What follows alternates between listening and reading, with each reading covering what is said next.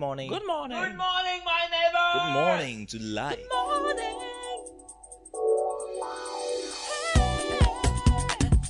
Music, talk, inspiration, in perspective. Express yourself. Good morning, my neighbor. Citi FM, your station. It's a refreshing lifestyle. Citi FM, 97.3.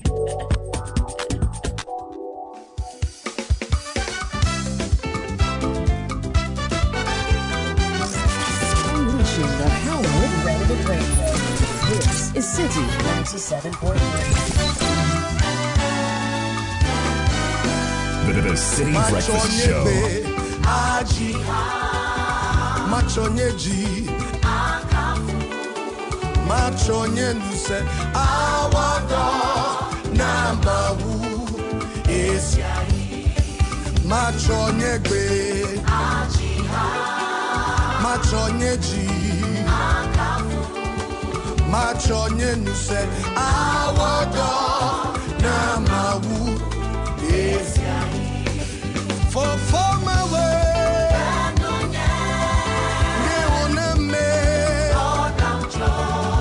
Machonye nuse awado for my way Babokokwe Oh machonye nuse awado namawu esiai for my way Babokokwe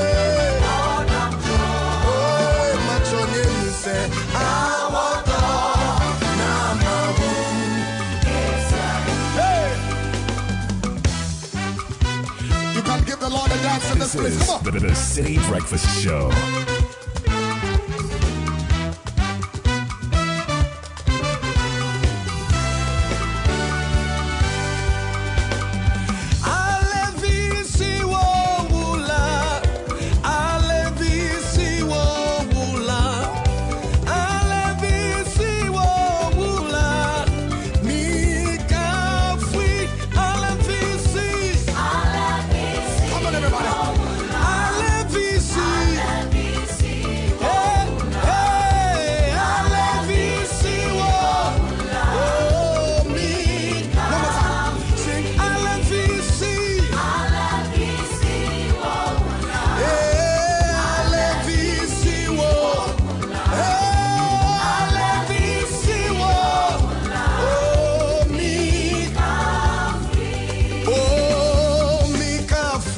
Hallelujah. 22 minutes past the hour of 6. His name is Minister Joe Metal. He joined the Bethel Revival Choir for this beautiful worship medley. And the songs on it are so powerful. Let's praise him. Hallelujah. Hey.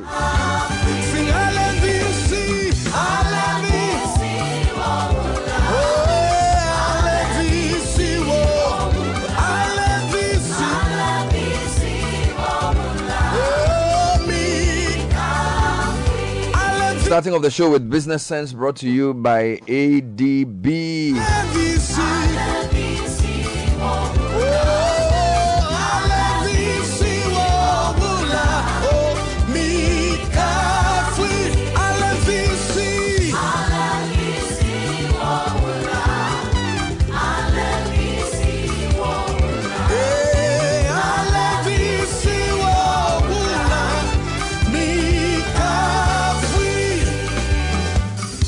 Come on, clap your hands on it. Come on. I tried it. And if you're a paid employee or a salaried worker, if you need a personal loan to resolve your financial issues, we're offering you a variety of personal loans, including top-up loans at significantly reduced interest rates. You enjoy a longer tenure of up to 6 years. This offer is open to non-customers as well. Call 0302210210 or visit any of our branches. ADB, the People's Bank, ADB, truly Agric and more. Everybody. Right, now this morning, business sense, I'm going to use two things. The first one is a quote from my favorite leadership writer, John Maxwell. It's a very controversial quote, but I'm going to use it anyway. And then I will join it to a statement from a book written by Daniel Kahneman. It's called Thinking Fast and Slow. Thinking Fast and Slow. All right, so what did John Maxwell say? John Maxwell said, and if you're an educator, don't get angry with this. He says, educators take something simple and make it complicated. Communicators take something complicated and make it simple.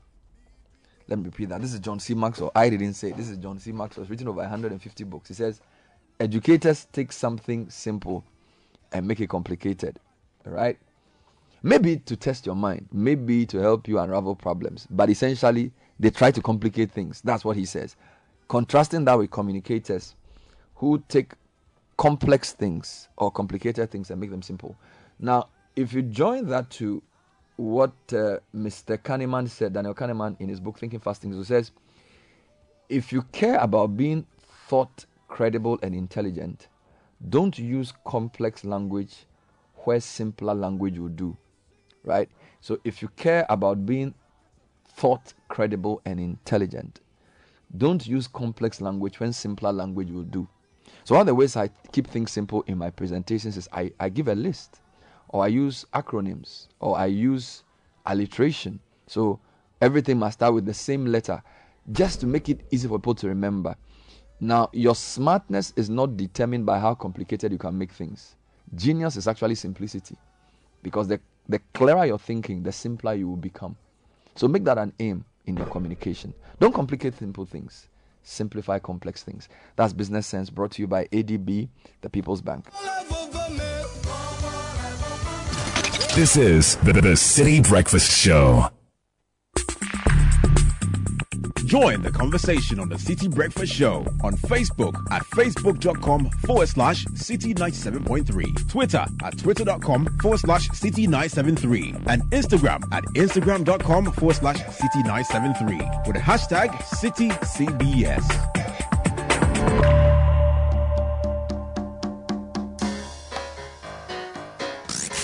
Unleashing the power of relevant radio. This is Citi 97.3.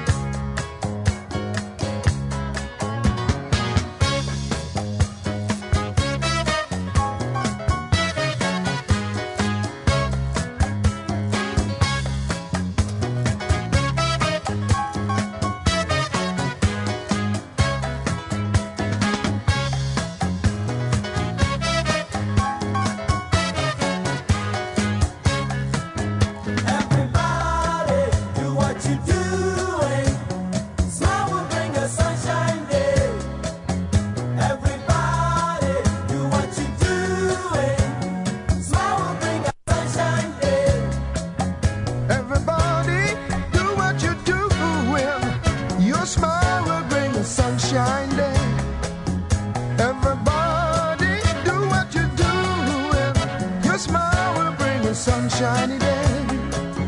Everybody, do what you're doing. Smile will bring a sunshine day. Everybody, do what you're doing. Smile will bring a sunshine day. All right. It's been raining a lot these days, but the sunshine that men need is not in the weather, it's in your smile. That's what the song is saying. Your smile will be somebody's sunshine. And those of you who are old enough to remember, this used to be the sick tune of a show called Sports Fan. Oh yes, many years ago. Osibisa. News and Reviews next, brought to you by Total, offering you the specially formulated quartz engine oil with ART. Your engine performs better, is protected against mechanical wear by up to 74%, Choose quartz from Total. Choose the engine oil that keeps your engine running efficiently and effectively. And it's also sponsored by Fidelity Bank. The Fidelity Ejapara account is here to help business owners who want their businesses to grow, to enjoy convenient payment and cash collections such as GHQR, Mobile Money Collect, and Mobile Teller Cash Account. You get free insurance cover worth up to 48,000 CDs and free subscription to our e-banking platforms. The Ejapara account is an interest-earning account. It's a current account available to both registered and sole proprietors trading in their personal names. Dial *776*0# or visit fidelitybank.com.gf to sign up today. It's an interactive morning. What's on your mind?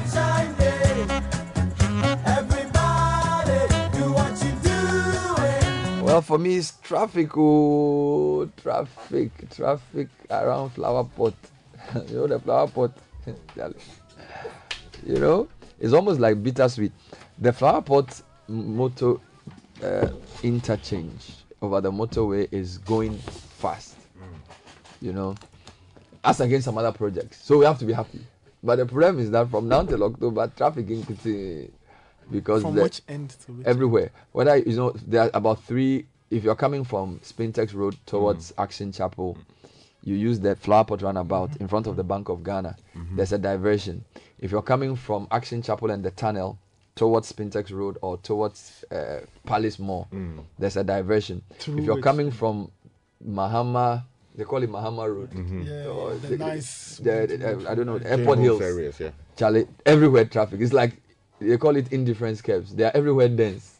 Now the question then is, I mean, is there no other way of No, you can stay home, work on your computer, get good internet, stay in the house. Or you can get helicopter. Will once employer understand that? It will even have the internet to make you work. Let's assume you want to edit video in your house. Do you have the level of connection that can give you good, because work is really communication. Yes. So if you can, like, why do you do Zoom meetings? Right? You can have a whole conference on Zoom because everybody is communicating. So if the internet will be good and affordable, you have a machine in the house. You can even put your feet in hot water and be working. Oh, I think there should be a better way of diverting. No, but we will take it like that because some people, their projects have stalled. like the Obechebilan people, their road, no, we don't know what's happening. So we prefer diversion in progress than to freedom in stagnation. But the diversion, where does it take you? If it basa, when you get to the before you get to the main interchange, there's on Mate Churu Road. You go and pass near Assemblies of God, Reverend Basis Church, some corner B. Then you appear also. Google Map can take you around and go and say the road you are looking for doesn't exist. Someday I went on Google and it took me back to my house. It's on Google, so that thing comes. So we just come to work, wake up early and just go. Yeah, but it's better than Sky because Sky, there are people, the road is spoiled from what's the name? Pokwasi. Pokwasi towards Sapeman, Amasaman. Yeah. The road can, I want English, it can burst your tire. Yeah.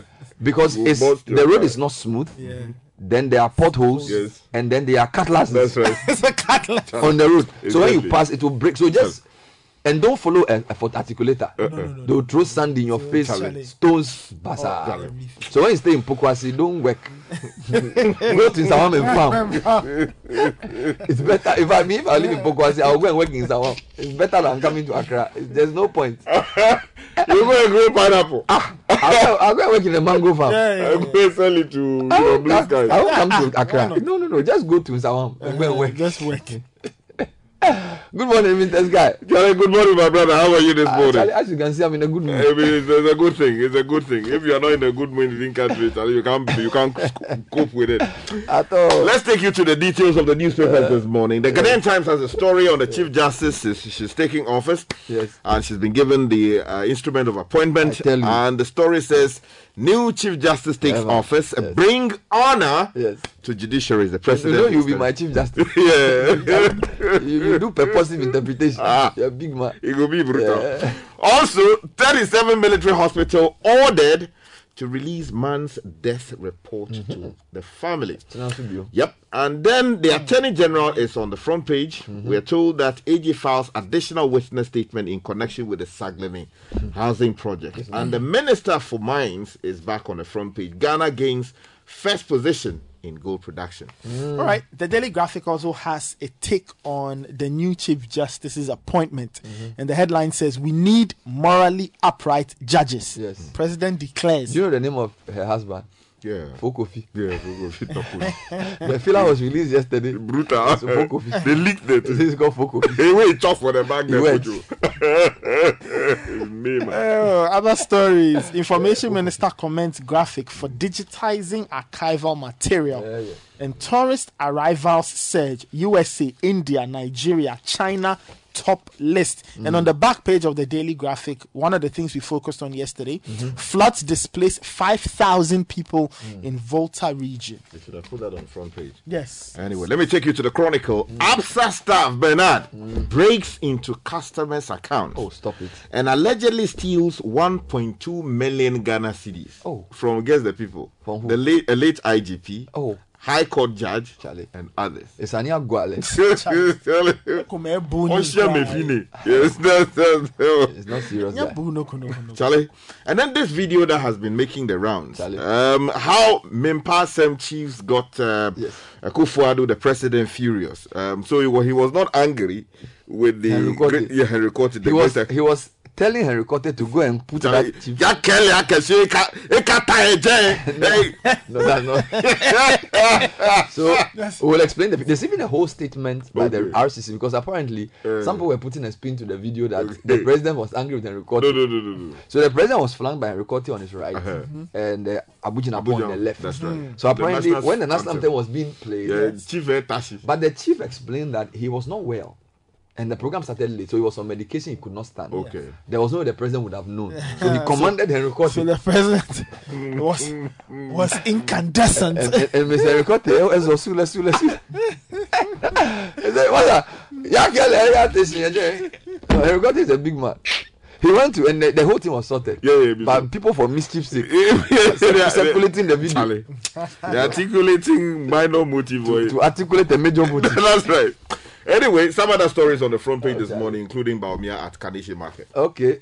All right. Daily Guide says MPP grills aspirants July 3. All right. Tokono is new CJ. All right. ADB fulfills pledge to best farmer. And Ghanaians don't trust NDC. That's according to John Mahama. That's what the Daily Guide is saying. And Alan files nominations. Okay, let me take you to the Daybreak newspaper. Mahama in court over 2024 eligibility. What's happening? I'll tell you more. Also, MPP vets presidential aspirants on July 3. I prefer death to LGBTQ in Ghana. Bagbin talking, the speaker. Hey, Charlie, that's the real matter. Charlie, don't be you. My colleagues are for Alan. This is Lambosie MP pledging support for Alan Cash. Okay, if you go to the Anchor newspaper, it says Ghana reclaims top spot as #1 gold producer. Other stories, we dated years ago, but ex-Black Stars player speaks after US-based Ghanaian shot wife killed himself. Anyway, Midiama SC historic victory unites Takwa as vindictive politicking disappears for celebration. And Ho police refusing to invite boxing DCE. Weeks after victim lodged complaints. The overseer says this morning, I'll work with NDC leadership to ensure 2024 victory. That's coming in from former President John Dramani Mahama. Still on the front page, don't repeat the mistakes of Enin Yeboah. Agbuja is telling the new Chief Justice of the Republic. And the NDC youth organizer adopts a door-to-door campaign in Asin North. What? It's only NDC story. Okay, finally there's a story on plastics in water, a looming threat to energy transition. And Baumia is also making the front page here. Okay. Baumia's policy of replacing textbooks with laptops is ill-conceived. We'll talk about that today. Some people think it is, some people agree with him. We'll see how that goes. 2 business papers from me. One, the business analyst. Moody's upgrades Ghana's local currency ratings from CA to CAA3. Okay. Stable outlook maintained. IMF program others could help Ghana improve its credit rating. Other stories: BOG's efforts to dampen inflationary pressures now impacting on economy significantly. And an ex-deputy minority leader is asserting that Ghanaians are suffering because economic policies favor a few. Okay. And then the graphic business, finally from me, DDEP conundrum. Labour rejects new debt proposal to restructure $2.7 billion pension funds. Corporate governance and sustainability, there's a feature. And the role of leadership in shaping organizational risk culture, plus global economic prospects, development. What are you reading this morning? Is that the headlines of textbooks? That's what the it's role of what? The role of leadership in shaping organizational risk culture.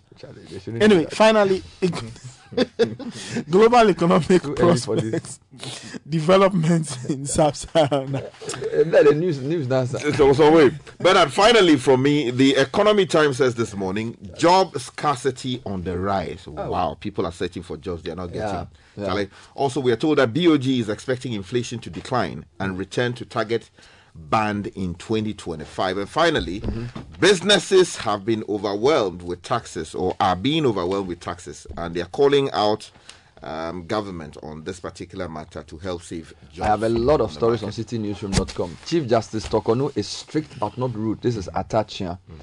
Other stories: Anthem Bruhaha. Akufo-Addo wasn't angry at Henry Quarte. RCC clarifies. Meanwhile, Mimpasem Chief apologizes to Akufo-Addo, as you read already. Flyover construction to cause traffic at Flower Pot roundabout from June to October. Okay. Meanwhile, Operation Halt 2 team seizes 5 excavators, destroys other equipment in Ashanti region. And then Kwando, police arrest second suspect involved in firearm brandishing during football match. City Business News is leading with City Business Festival Forum on Building Resilient SMEs comes off today. Also, Fitch affirms credit ratings of some Nigerian banks operating in Ghana, while Moody also upgrades Ghana's local currency rating, as Nathan read. And then EcoBank records 40.3% revenue growth in 2022.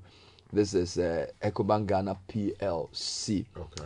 A few other stories for your perusal. Graphic Online is showing the alternative routes for Flower Pot roundabout. Okay. And then in Debugre and JJ Rawlings, a clash on the national anthem. This story is also on our website. It's an article written by Professor Kwesi Yanka.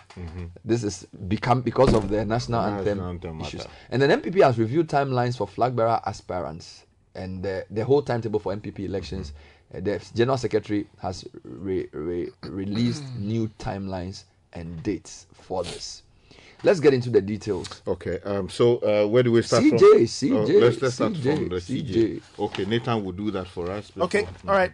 So the front page of the Daily Graphic, and the president has sworn in Justice Gertrude Araba Isaba Saki Tokonu as the 15th Chief Justice of the Supreme Court since the inception of the Fourth Republic.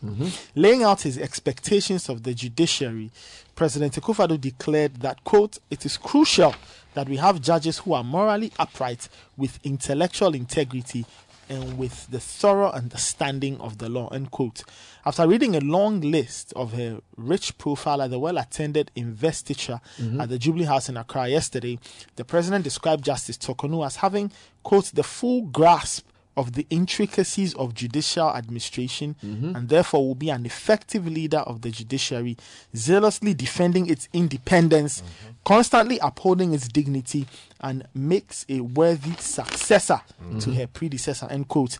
The president added that the choice of Justice Tokonu as the CJ was not a particularly difficult one to make in view of her level of qualification, years at the bench and bar, and personal attributes. We also have Atachia commending the CJ and saying she's strict but not rude. He was speaking on a point of view, and he says he's confident that Justice Tokonu knows the law. More on this later on. I wanted Nathan to turn to the back of the graphic and just update us on the story we led with yesterday. Yes, so the story says 5,000 people have been displaced by floods in the Volta region. And it begins by giving an update that the Ketu South Municipal Director of NADMO, Togbi Alosode II, has revealed that his outfit had no immediate relief items to alleviate the plight of flood victims in the southern part of the Volta region. More than 5,000 people in over 100 communities in the Ketu South, Anglon, and Keta municipalities are now living in water-filled rooms and compounds. Serious. After being displaced by floods caused by 3 weeks of persistent rain, with the last rain pouring intermittently for about 12 hours from last Friday to Saturday. Yeah, that's a story we've been keeping an eye on. Let's continue with other stories. Yeah, Bernard, let me take you to the story, the Ghanaian Times. There's a story here about 37 military hospital being ordered to release man's death report to the family. Then again, we are told that the AG has filed additional witness statements in connection with the Saglemi housing project. Let me take that one first before I turn my attention to the 37 military hospital story. So Malik Suleimana says on page 3 of the Ghanaian Times this morning that the Office of the Attorney General and Ministry of Justice yesterday filed additional witness statement in the ongoing trial of Alhaji Collins Dauda and Dr. Kweku Ajiman Mensah, both former ministers of Water Resources, Works and Housing, for causing $200 million worth of financial loss to the state in the Saglemi housing project. Now, the case has been adjourned to June 26 of this year. Now, the accused and 3 others have pleaded not guilty to 70 charges leveled against them by the state and are currently on bail. It provides additional information on the specifics of the allegations against them. But let me take you now to 37, because we're told that the High Court, Accra, has ordered the Chief of Defense Staff and the 37 military hospital to release the report on investigation conducted on the death of Solomon Asare Kuma, a 48-year-old man, to his family. Now, the court, presided over by Justice Charles Eko Baden, Justice of the Court of Appeal, sitting as an additional High Court judge, said the report should be made available within 10 days. Now, the family of Solomon Asare Kuma had sued the hospital together with Colonel Dr. G.A.O. Apia, a director at the health facility, the CDS and the Attorney General, demanding 2 million Ghana cedis in damages for medical negligence leading to the death of Asare Kuma. Now, the bereaved family contended that the death of Asare Kuma at the hospital in October 2019 was due to breach of contract and negligence by the hospital and the doctor, Colonel Dr. Apia, who took care of him. Now, the family petitioned the CDS for an inquiry into the circumstances leading to the death of Asare Kuma, but after the investigation, the report was not given to the family. You know, a lot of times people are medical... They feel aggrieved by treatment and they don't follow up. So this is a major development. Right. There's also a major development in Galamsey fight. A reformer for reporting on City Newsroom that Operation Hall 2 seizes 5 excavators, destroys other equipment in Ashanti region. The Operation Hall team has seized 5 excavators and destroyed other mining equipment in the region. This is the Bosomtwi Range Forest Reserve. Can you imagine? Illegal mining activities, popularly known as Galamsey, have been taking place in almost all mining areas in the Ashanti region. The practice appears to have gotten worse, so the military has intensified efforts to clamp down on such activities in the region. The Ghana Armed Forces deployed soldiers of all ranks to begin the second phase of Operation Hall to rid the country's water bodies of illegal miners. The goal is to remove all logistics and personnel involved in illegal mining on water bodies. In a 4-day operation, the team has vowed to continue carrying out such exercises to prevent unscrupulous individuals from engaging in the practice. Wow. Speaking to the media, the Deputy Commander of Operations of his Central Command, Lieutenant Colonel Louis Boachi, appealed to stakeholders to play their respective roles. You know, people are letting the guard down. Charlie. It says they should play their respective roles to help address the issue. Well, we in the media will play our role. I hope the DCs and the MCs and the regional ministers also support. And ordinary citizens. Yeah, so that we get this thing to... Meanwhile, Anti-Galamsey Group is also unhappy with lack of prosecution of Akonta mining directors. This statement was sent last week. Yes. Okay, to some politics. Okay. Yes. Okay, I thought I should just give us the story on the Absa Bank. The story on page 3 of the Chronicle, actually the lead story, is by Ben Isbese, and it says that just 16 months after being employed as a contract staff at Absa Bank, fully employed. Can you imagine?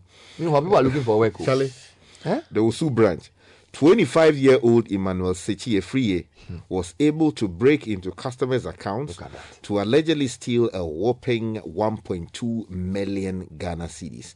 Now, the customers include the late Enesako, a former Inspector General of Police, from September 30, 1974 to July 17, 1978, and late Justice Anthony Kofi Adada, a retired High Court judge. Now, the rest are William Joe Frimpong, Reverend Theodore Baba Hackman, Esther Miriam Hackman, Ekua Eure. We don't have those. So what did he do? We don't need those names. Okay, basically what it is that, apparently he acted, alone. And is facing additional charges of forgery and other documents and falsification of accounts, bringing the total number of charges leveled against him to 13.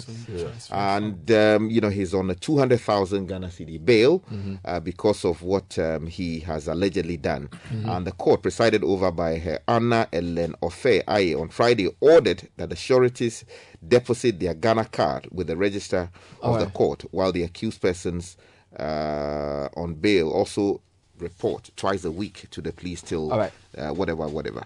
Okay. Let's deal with some economy stories. Apparently, let me just mention that he actually even transferred the funds to 17 people, including the girlfriend of Hughes and Cecil Nya Mesem Ejakwa. All right. Okay. So there were some other people involved in that. All right. The graphic business had a story about the debt exchange and the refusal of organized labor to accept the terms. Yes, it's on the front page. Now, organized labor says it is opposed to new attempts to restructure pension funds worth about $2.7 billion US dollars. The government has sent new terms in its second round of the DDEP to pension fund managers, which analysts say is an indication that the threshold of debt to GDP is yet to be achieved. However, labor unions are adamant, saying they will stand by their earlier decision to the government to exempt pension funds from the DDEP. In a new proposal, the government is seeking to restructure local currency bonds held by pension funds as part of efforts to bring the country's debt to sustainable levels. Wonderful story there. Okay, Bernard, let's return to politics and the law because there's an interesting writ that apparently has been filed by Ken Kranchi regarding the eligibility of John Dramani Mahama. I don't know. The story is on page 3 and it says Mahama in court over 2024 eligibility. The Daybreak newspaper says this morning that in the next few weeks and months, former President John Dramani Mahama will be appearing in Ghana's Supreme Court to make a case why he is eligible to contest for the position of President of Ghana again. Now, writ was issued in the registry of the Supreme Court of Ghana yesterday seeking a declaration that the former presidents of Ghana are not qualified or eligible to contest elections in Ghana. Now, the writ, which seeks 13 reliefs, also wants the Supreme Court to order former President Mahama to seek parliamentary approval for his latest adventures and incursions on the presidency, or in the alternative, that the Supreme Court order him to desist from his presidential ambitions. Now, the plaintiff in the action is Kenneth A.J. Kuranchi, an Accra-based journalist who has long posited that Mr. Mahama is not eligible to contest the election. Meanwhile, there is a story also on the front page of the Overseer that says the former president is saying that he will work with the NDC leadership to ensure victory in 2020. All right. Stay with the economy. Moody's has upgraded Ghana's local currency outlook. That's on the front page of the Business Analyst. Now, it says the IMF program, coupled with the strict fiscal discipline, could help Ghana to improve its credit ratings. And this follows the upgrade of the government of Ghana's local currency long-term issuer rating to CAA3 from CA by Moody's. It also maintained the country's stable outlook. Wonderful. I'm staying with the economy because there are two stories in the Economy Times. Yep. We're told that jobs are scarce to come by, and some people get the jobs and are allegedly doing all kinds of things with the positions they get. And if you go to the Economy Times, we're told that job scarcity on the rise. The Seoul reporting says the availability of jobs in the country advertised in selected print and online media with partially gauge labor demand in the economy have dropped marginally in April 2023 relative to what was observed in the same period of 2022. Now, in total, 2,581 job adverts were recorded as compared to 2,777 jobs for the same period in 2022, indicating a year-on-year decline of 7.1%. Mind you, situations are hard in this country. Meanwhile, we're told that businesses are overwhelmed with taxes. It's true. Adnan Mohammed, reporting for the Economy Times, says that some business owners in the country have since been on government to reconsider numerous taxes they pay right from source of their raw materials through import duties to production, packaging and selling their finished goods. Now, the business captains claim government is deliberately targeting them as the soft spot for its revenue mobilization because they are formalized. Now, business owners have intensified their calls on government to either review or scrap some of these taxes. Well, Parliament is back in session. We hope that I'm going to give you two related stories, because this morning at 9 o'clock on the City Business Festival, we'll be talking about navigating the tax maze as an SME. My guest is Ismail Ibn Ibrahim from Ali Nacha and Associates. They will help SMEs understand how to work around these tax issues. Then there's a panel discussing how to build strong SMEs with Director of Agency Banking of APSA, Audrey Abaka, Lecturer at UPSA, Dr. Andrew Sayiku, Director of Ghana Climate Innovation Center, Ruka Sanusi, and CEO of Busara Africa, Takawori, all on the panel, moderated by Vivian Kailoko on Citi TV at 11 a.m. They are talking about taxes. No, they are talking about building resilient companies, SMEs. The tax one is the discussion I'll have this morning. So those are another stories making the rounds. In international news, Italy's former president or prime minister, former chairman of AC Milan, Silvio Berlusconi, died aged 86. Yeah, so that was the story we got yesterday. And then Reuters is analyzing the Espionage Act and what it might mean for Donald Trump. So that's a big story in the U.S.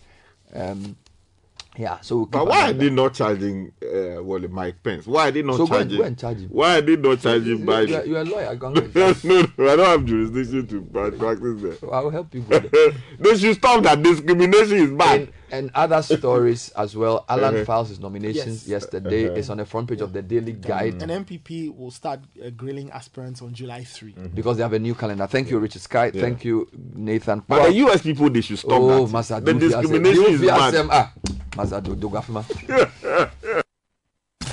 This is the City Breakfast Show.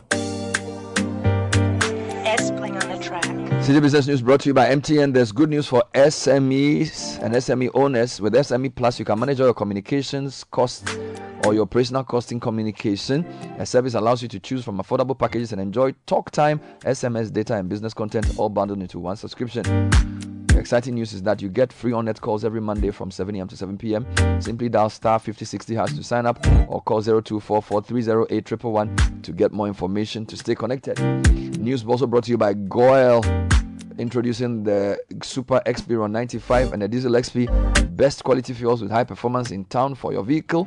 The Ron 95 XP is high-grade fuel sold at the same price as normal fuel. The Diesel XP is low in sulfur, making it an eco-friendly option for your vehicle.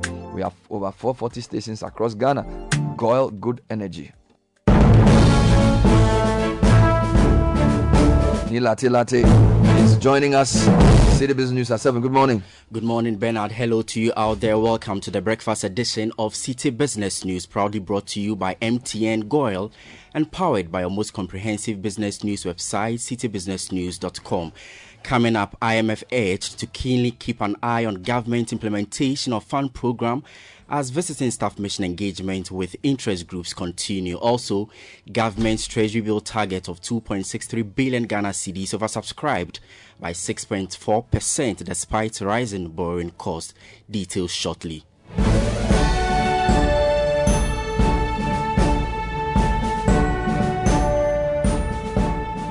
I am Ni Lati. Many thanks indeed for joining us. The visiting mission staff from the International Monetary Fund is making progress with its recent visit to Ghana after the approval of the $3 billion bailout assistance granted to Ghana. The mission staff has been in the country since last week and has been engaging stakeholders to gain their support for Ghana's economic recovery and attainment of the program objectives. The team is monitoring Ghana's progress in implementing the agreement ahead of the program review later in June. City Business News is learning that negotiations between the Finance Minister, the Bank of Ghana, and other relevant interest groups are ongoing, with an update on engagement likely in the coming days. The team is expected to return to Washington, D.C. by end of this week. Meanwhile, the fund is being urged to carefully monitor key state institutions such as the Bank of Ghana and the Finance Ministry to ensure that the government is strictly adhering to all fiscal policies. The Importers and Exporters Association of Ghana, which is pushing for this call, maintains this will help Ghana achieve economic rebound. Samson Asaki Awingobit is Executive Secretary of the association. It's the government fiscal policies and reckless expenditure, knowing very well that we had a 5% fiscal cap at the Bank of Ghana. They spend more than the 5%. Now, IMF has now brought police to us. I'm told there's an attaché to be at the Bank of Ghana to make sure that that fiscal policy is respected. And I'm quite sure by now at the Minister of Finance they would have brought somebody. And I'm quite sure they would have brought somebody to control and Accountant General. If the IMF hasn't brought anybody, please, IMF, bring somebody to control and Accountant General, because he's the one also paying, the paymaster. You must send a rep to Finance Ministry, send a rep to Controller and Accountant General. The IMF should send an officer to Jubilee House. Because at the Jubilee House, the decisions and whatever they are taking there, that has brought us to where we are today. I'm told at the presidency alone, over 1,000 or so are staffers. How? Samson Asaki Awingobit is the Executive Secretary of the Importers and Exporters Association of Ghana. Still on the economy, and rating agency Moody's has upgraded the Citi long-term issuer rating from CA to CAA3 and maintained the stable outlook. Additionally, Moody's has upgraded the local currency senior unsecured MTN program rating from CA to CAA3. This upgrade comes as a result of the completion of the government's primary local currency debt restructuring, which has reduced the expected losses on local currency debt in the future. The debt exchange has provided Ghana with some fiscal relief, reducing the likelihood of seeking another debt restructuring of a similar scale from the same creditors in the near to medium term. Onto the Treasury bills markets now, and the government Treasury bills target of 2.63 billion Ghana cedis saw an oversubscription of about 6.4%, indicating strong investor demand. However, this increase in demand comes with a growing concern over the rising cost of borrowing. There is more in the following Business News Desk report. The oversubscription comes at a time when the central bank's figures reveal that interest rates have been consistently rising for the past 8 weeks, raising questions about the government's debt management strategy aimed at reducing Ghana's overall debt. Since the beginning of 2023, the government has heavily relied on borrowing from the money market, which has resulted in higher borrowing costs. This market has become the sole source for borrowing for the government, further contributing to the increased cost. The rise in interest rates are expected to lead to a higher domestic interest payment for the government, posing challenges to its financial management. According to the Bank of Ghana's data, the yield on the 91-day Treasury bill rose by 0.11% to reach 21.26%. The yield on the 182-day bill also experienced a slight increase to 23.95% from the previous weeks of 23.93%. The one-year bill had a higher rate of 27.82%. Despite the concerns over rising costs, the government managed to raise about 2.80 billion cedis from the sale of the short-term instrument. The 91-day bill received tenders of a little above 1.50 billion Ghana cedis, and all of them were accepted. That was a news desk report read by my colleague Emmanuel Opon. Away from that, and despite recent global trade concerns, the Takoradi port has recorded an increase in gross cargo export and import of 5.1 million metric tons between 2014 and 2022. This was announced by the outgone director of the Takoradi Harbour, Captain Ebenezer Afeji. He disclosed that the increase in traffic is attributed to the port's performance in major expansion works and the commitment of staff in the last decade. When I took over in 2015, we had a key length, that is where the ships beds, a total length of 875 meters, with a depth of 10 meters, the maximum depth being 10 meters. As I hand over, we have a total key length of 2,575 meters. about 3 times what I took over. Meanwhile, we have another 550 meters in the way that's we work on the oil and gas terminal to add 550 meters. The depth now, instead of 10 meters at the maximum, we have a depth of 16 meters, meaning we can compete with any port along the coast of Africa.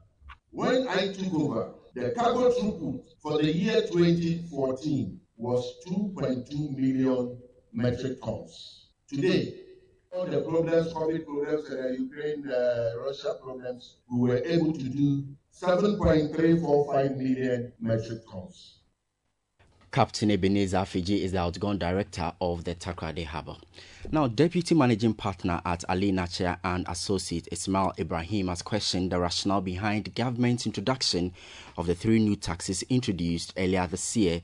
He explains that while government responses to revenue shortfalls may be ways of mobilizing domestic revenue, they have significant impacts on businesses, particularly at a time when other related operational costs such as electricity and water have also been increased. Government in May began the implementation of the Excise Duty Amendment Bill, Growth and Sustainability Levy Bill and Income Tax Amendment Bill as part of efforts to meet the criteria for the $3 billion bailout from the IMF. He made these remarks on the on-air series of the 2023 Citi Business Festival, which continues this morning.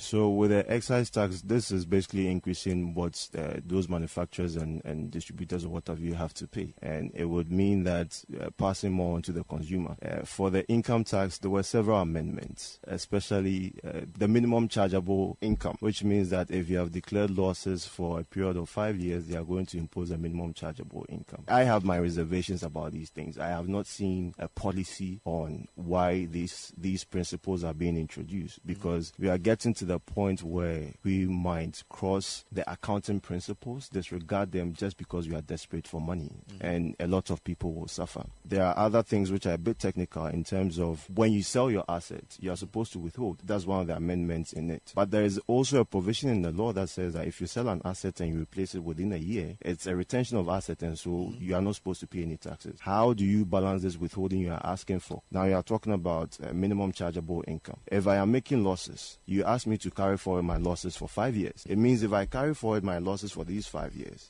and I still make losses, you are still going to tax me on what you call the minimum chargeable income. And so when you sit down and look at some of these things, you realize that, I don't know, but maybe government is really desperate for money and he has to do what he has to do. Ismail Ibrahim is the Deputy Managing Partner at Ali Nachia and Associates. The full conversation on the topic, navigating the tax maze as an SME, is later this morning at 9 a.m. on the Citi Breakfast Show. Meanwhile, the second forum of the Citi Business Festival 2023 will be held later today on the topic, Building Resilient SMEs. The panel will include the Director of SME Agency Banking and Partnerships at APSA, Audrey Abakan, lecturer at the University of Professional Studies, Dr. Andrew Sayuko, Executive Director of the Ghana Climate Innovation Center, Ruka Sanusi, and CEO of Busara Africa, Taka Awori. And why not join us live on Citi TV at 11 a.m. for that 1 hour, 30 minutes in-depth conversation on how to build successful and resilient SMEs even in difficult economic times. This year's edition of the Citi Business Festival is powered by Citi TV and Citi FM in partnership with APSA and is proudly sponsored by MTN Momo, MTN Business and ZP with support from GESAL. Let's find out how the cedi is performing this morning. And on the interbank foreign exchange market, where banks trade among themselves, the dollar remained unchanged and is selling at 10 cedis 98 pesos. The British pound lost 9 pesos and is selling at 13 cedis 72 pesos. The euro remained unchanged and is selling at 11 cedis 80 pesos. However, at some forex bureaus in the capital, the dollar is selling at 11 cedis 75 pesos, while the British pound is selling at 14 cedis 55 pesos, and the euro is going for 12 cedis 50 pesos. Let's now join Mark Jordan Sikanati of Data Bank for the latest updates on the bonds market.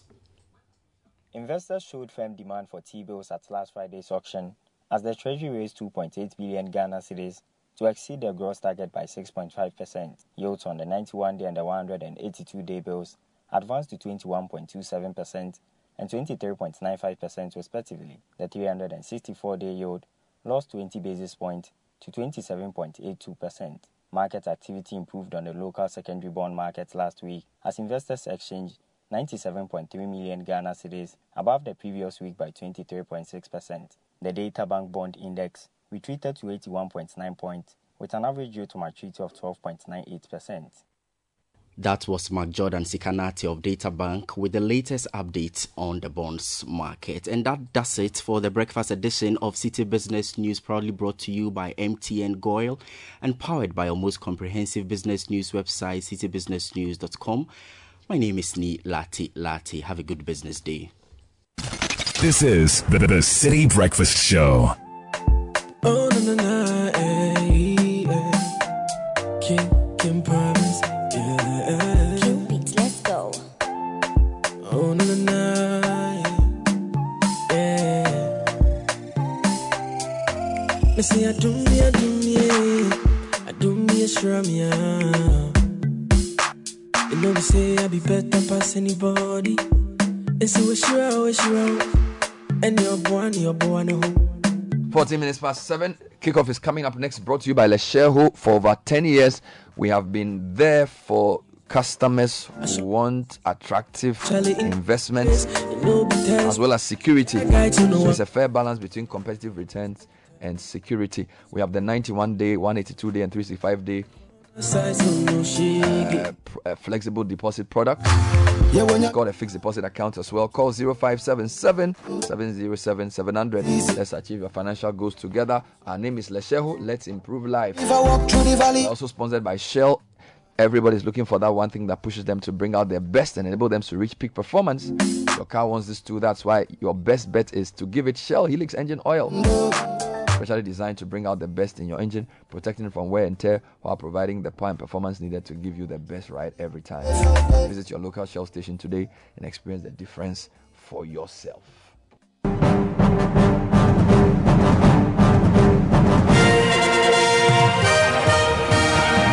Time for the sport. Time for Evans Ofochu Manso, aka Pichichi. Yeah, you're a big man. You're a big man. They say Mbappe say what? Well, Mbappe says that he wants to.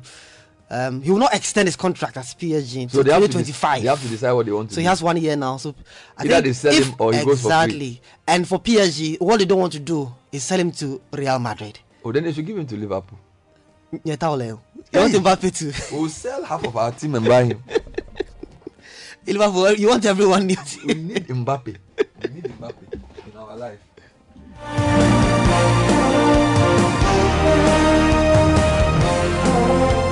Well, many thanks for choosing Citi 97.3 FM. And coming up on kickoff this morning with me, Evans Ofochuman, so Media Mass Sporting Club, to present the Ghana Premier League trophy to traditional leaders of Takwa and sponsors today. Plus, it was party time on the streets of Manchester yesterday.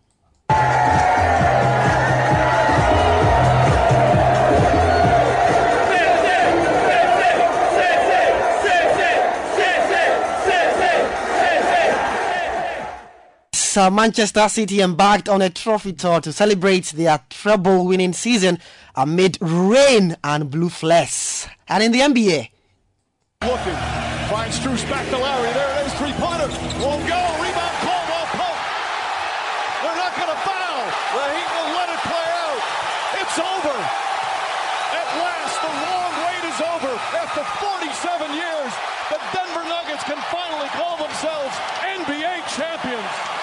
Yes, the Denver Nuggets outclassed the Miami Heat in an ugly, frantic Game 5 to secure their first NBA title. All this and more on Kickoff with me, Evans Ofochumanso.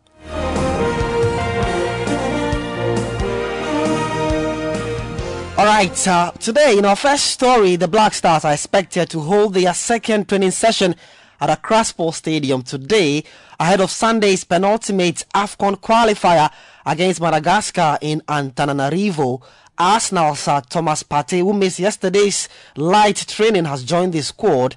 So it's now a full house for Chris Hilton's team, who are a win away from qualifying for the continental competition in Ivory Coast next year. So the Black Stars will leave Ghana on Friday for Madagascar and play that game on Sunday. Now, staying with national teams, the Black Meteors Management Committee Chairman Frederick Echampon has revealed that the team is relishing the test of facing defending champions Egypt before the Under-23 AFCON commences in Morocco. Well, the team are currently in Egypt and will take on the Egyptians in a pre-tournament friendly on June 15, and they're expected to play another friendly game on June 19, after which they leave Cairo for Morocco. And in an exclusive interview with Citi Sports, Frederick Echampon shed more light on their decision to camp in Egypt. Well, first of all, we plan to do this campaign in a different country, but we look around and we're not getting team because you see around this time, almost all the leagues are on break now. And then we scanned around and we saw that most of the teams participating in the U20 AFCON are not also camping in that particular country wanted to camp in. So we then had to, trigger plan B was for us to camp in Egypt. At least the defending champions and also participating members in Egypt are there. And so we quickly then tried to, engage them in a friendly. And then they agreed. And so we played that match, I think, on the 15th of June. I mean, you cannot play anything better than the defending champions and also who has also qualified to participate in the tournament as well. After that, we look to play another friendly match before we would leave Egypt to Morocco. All right, so that's Frederick Echampon. Yes, Frederick Echampon is the Black Meteors Management Committee Chairman speaking to Citi Sports before they left for Egypt yesterday. Now, let's head to Takwa in the Western region. And Ghana Premier League champions Media Sporting Club will embark on a float today and meet up with key personalities, traditional leaders, stakeholders, and sponsors. And these are all part of activities to celebrate the club's first league title. Patrick Akoto is a communications director for Mediama. It's a whole week of activities. On Tuesday, we will present the trophy to the Apin Tohine Nana Kwabena Ango II and his chief. From there, we will go to our sponsors and all the top brass who have helped us to clinch and make history here in Takwa. So it's the whole week pack of activities. We'll wrap it up next Sunday. And so, my brother, you have no idea. It's a joyous moment for the good people of Takwa. So you heard Patrick Akoto. He speaks for Mediama Sporting Club, confirming plans to meet the Apentohene and other stakeholders today as they mark celebration of the Ghana Premier League trophy. They are champions for the first time. Now, speaking of champions, the Kings of Europe, Manchester City, they celebrated their treble with an open-top bus parade through the city centre and thousands of fans watching in the rain, and there were blue flags set as well, and fans threw inflatable bananas in the air as several of the players were shirtless in the heavy rain. And the start of the parade was delayed due to the adverse weather conditions and localized lightning storms. And let's hear from the man who guided the team to the treble, the second club in England to do that, Pep Guardiola, speaking at the parade. What a parade, what an afternoon. So we had to be the best parade with this rain. Otherwise it's not Manchester. This is Manchester, this is how it rolls.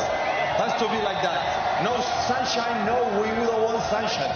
We want rain. So the perfect one.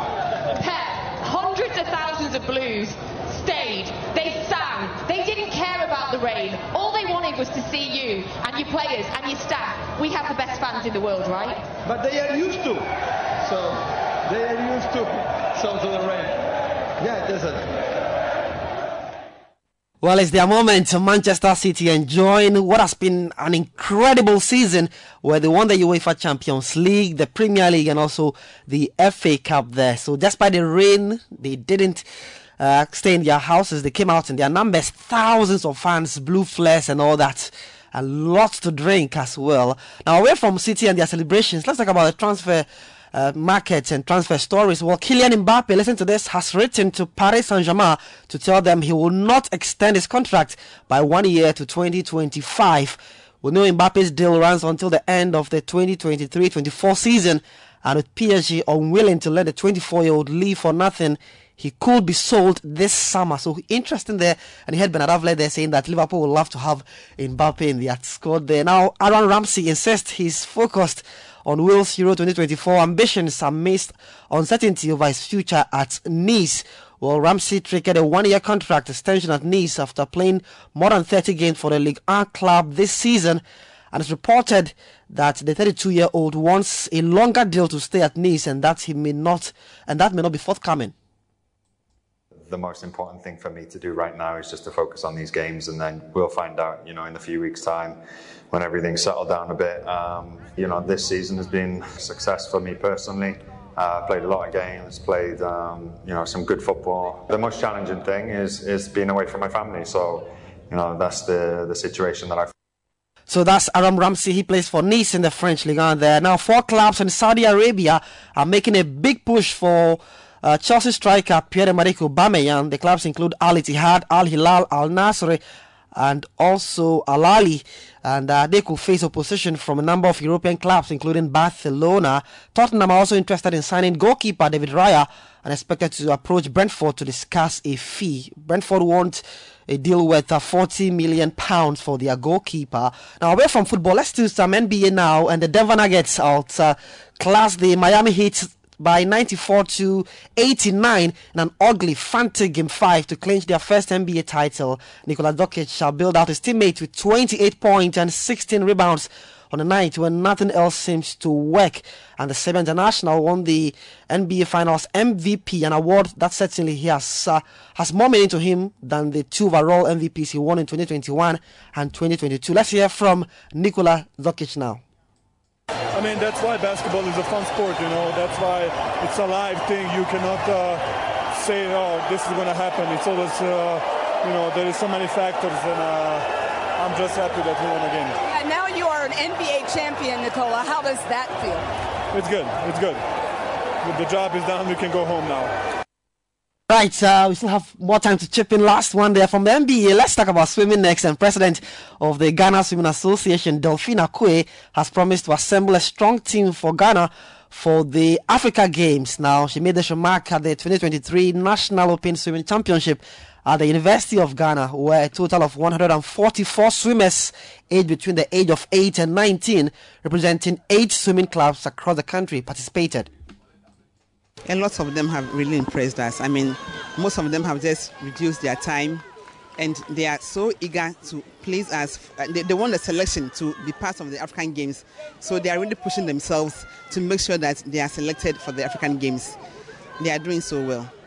You see, as we are doing this, is to select our swimmers, but we need to camp them and really train them, because swimming is about the more you train, the more you are able to push your time down and then to make better times or be a medal hopeful. So as we are doing this, we are going to select our national swimmers, those who represent us in the African Games, and then we are going to give them special training to prepare them well for next year.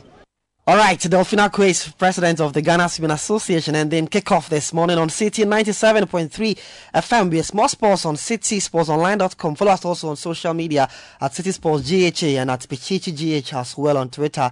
Hasta la próxima from me, Evans Ofochumanso. Join the conversation on the Citi Breakfast Show on Facebook at facebook.com/Citi97.3, Twitter at twitter.com/Citi973, and Instagram at instagram.com/Citi973 with the hashtag CitiCBS. This is the Citi Breakfast Show. The Citi Breakfast Show. Rise above the noise. Dance for me, baby, just jubilate for me. Make me the populate, just cooperate for me. See this loving way I got for you. I never fit to show you fake, oh baby, you're for real. Avawum, lo, lo, lo.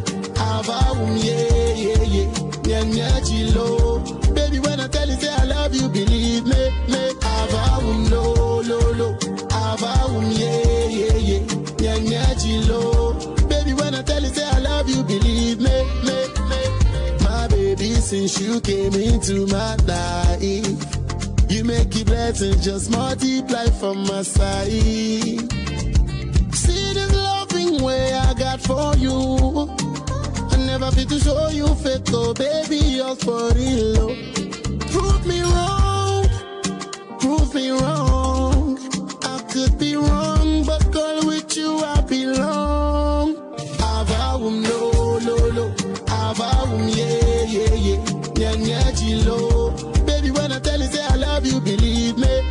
Avawum no, no, no. Avawum yeah, yeah, yeah. Nya, nya, chilo. Baby, when I tell you say I love you, believe me. Girl, I wanna show you loving. Girl, I wanna give you loving. Girl, I wanna show you loving. Yeah, yeah. Cause she dey conquer me totally. Girl, I wanna show you loving. Girl, I wanna give you loving. Girl, I wanna show you love. Cause she dey conquer me totally. See this loving way I got for you. I never been to show you fake, oh baby, you're for real. Avawum no, no, no. Avawum yeah, yeah, yeah. Nya, nya, chilo. Baby, when I tell you say I love you, believe me. Avawum no, no, no. Avawum yeah, yeah, yeah. Nya, nya, chilo. Baby, when I tell you say I love you, believe me. Dance for me, baby, just jubilate for me. Make with the couplete, just cooperate for me. 7:35 City Breakfast Show. I got for you. I don't need to tell you who's singing, do I? Happy birthday to Na Shika Caesar. Na Shika Caesar. Yeah. No, yeah. Na Shika Caesar. Works with Citi. Yeah. Read the news yesterday. Yeah. She's a California. Also, she's a Liverpool fan too. Yeah. Yes. Also, we seen Papa Yao Ochre Eifa of Gold Key Properties. Happy birthday. Wishing you the best of the years ahead. Enjoy your day to the fullest and stay blessed from all your loved ones. And to my son, Leslie Fifi Oku, a happy birthday from your father, Leslie Oku. You are a blessing to the family. Fifi. Prove me wrong, prove me wrong. I could be wrong, but girl, with you I belong.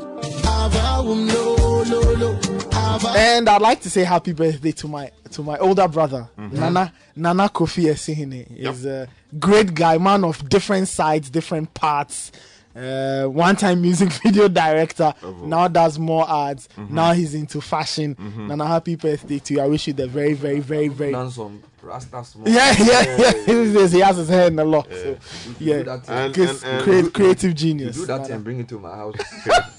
you cook your own food. Nana Charlie, happy birthday to you. I wish you the very, very best. Very, very best. They won't agree.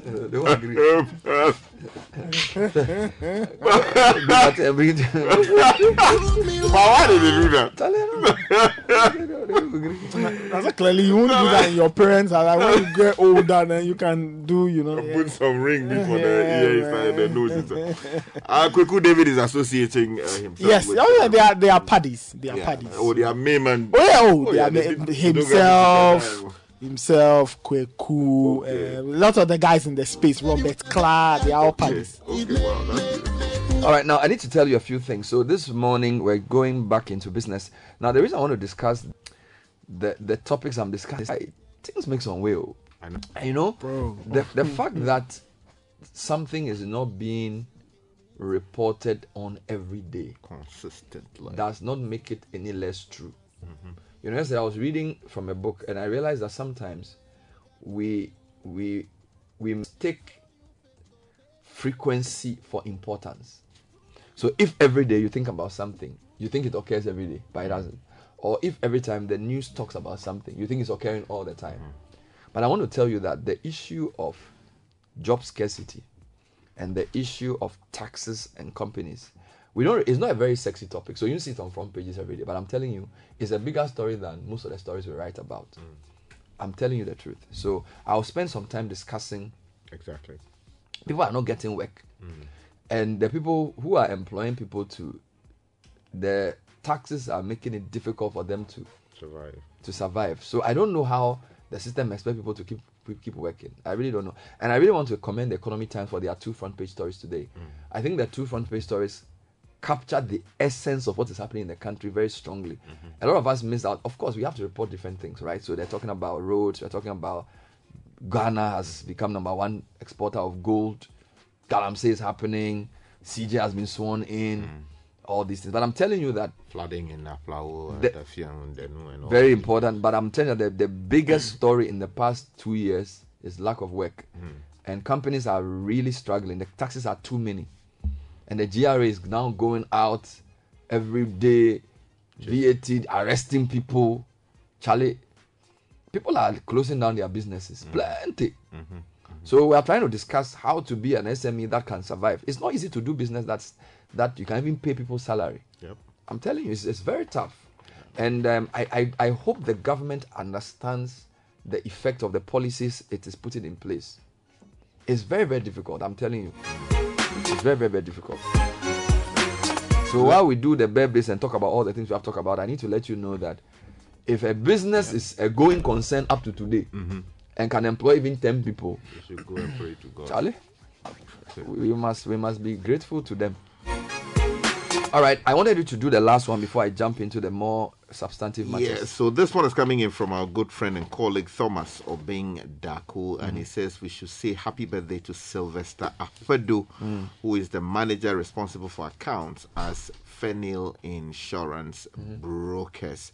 And he's celebrating him today for his contributions to his own life and family, and then also the important role that he plays in his life. So you are +1 today, Sylvester Afedu. Happy birthday to you. And some other quick ones, Bernard, if you would indulge me. This one from Paul Jangbat, Community 12 in Tema, says, good morning, CBS. Today is my birthday, so we should celebrate you. So yes, we are celebrating you, myself, Bernard, and the rest of the crew. We are celebrating you. Happy birthday, Paul. This one from Charles says, happy birthday to Patrick Lawe. Palam is a lawyer. Lawe, yes, Palam. And Dr. Patricia Atta Palam of Rich Hospital.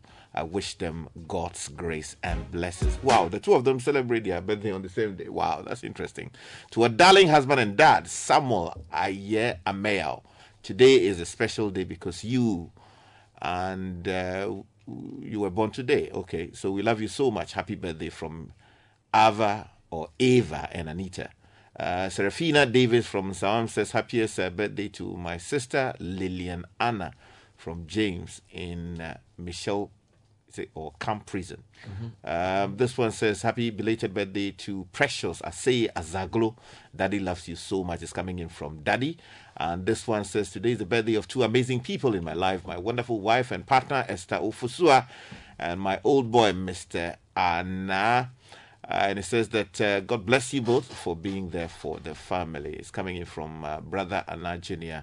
in Ibri. And Sarah says this morning, blessed birthday to Carl Anthony Kwe. I wish you many blessings and above all, may God keep you safe and loving as you do. And this one says, good morning, Koku, Oboda, and the lad. Trust you all well. May I seek of you to wish Nana Joe Guido. Hey, what name is this? Daughter of former board chair of Asante Kotoko. A happy birthday. Littlewood celebrate her thanks. And this one says, good morning. I have a birthday wish for my CEO. I beg, I need this shout out to him on CBS. Otherwise, trouble. Dela Herman Agbo, CEO of Echo Capital Investment Management. Wishing God's continuous increment on your life and prosperity. A final one to Dr. Isaac Park. We see Bonzi of Ayao Medical Center, Tema Nabokobi. A happy birthday coming from VK Thompson, your patient. All right, now, so before I get into the things I want to talk about, the Zenith Health Walk is happening this Saturday, the 17th of June, 6 a.m. at Zenith Bank's head office, Independence Avenue. Because everyone is banking with us, we are inviting everyone to walk with us. Join us, let's have fun and create memories as we keep fit and walk towards a healthy lifestyle. See you at the Zenith Health Walk, Saturday, 17 June, 6 a.m. sharp. This venue is Zenith Bank head office. Zenith Bank in your best interest. At Imperial General, we believe your insurance experience should be memorable.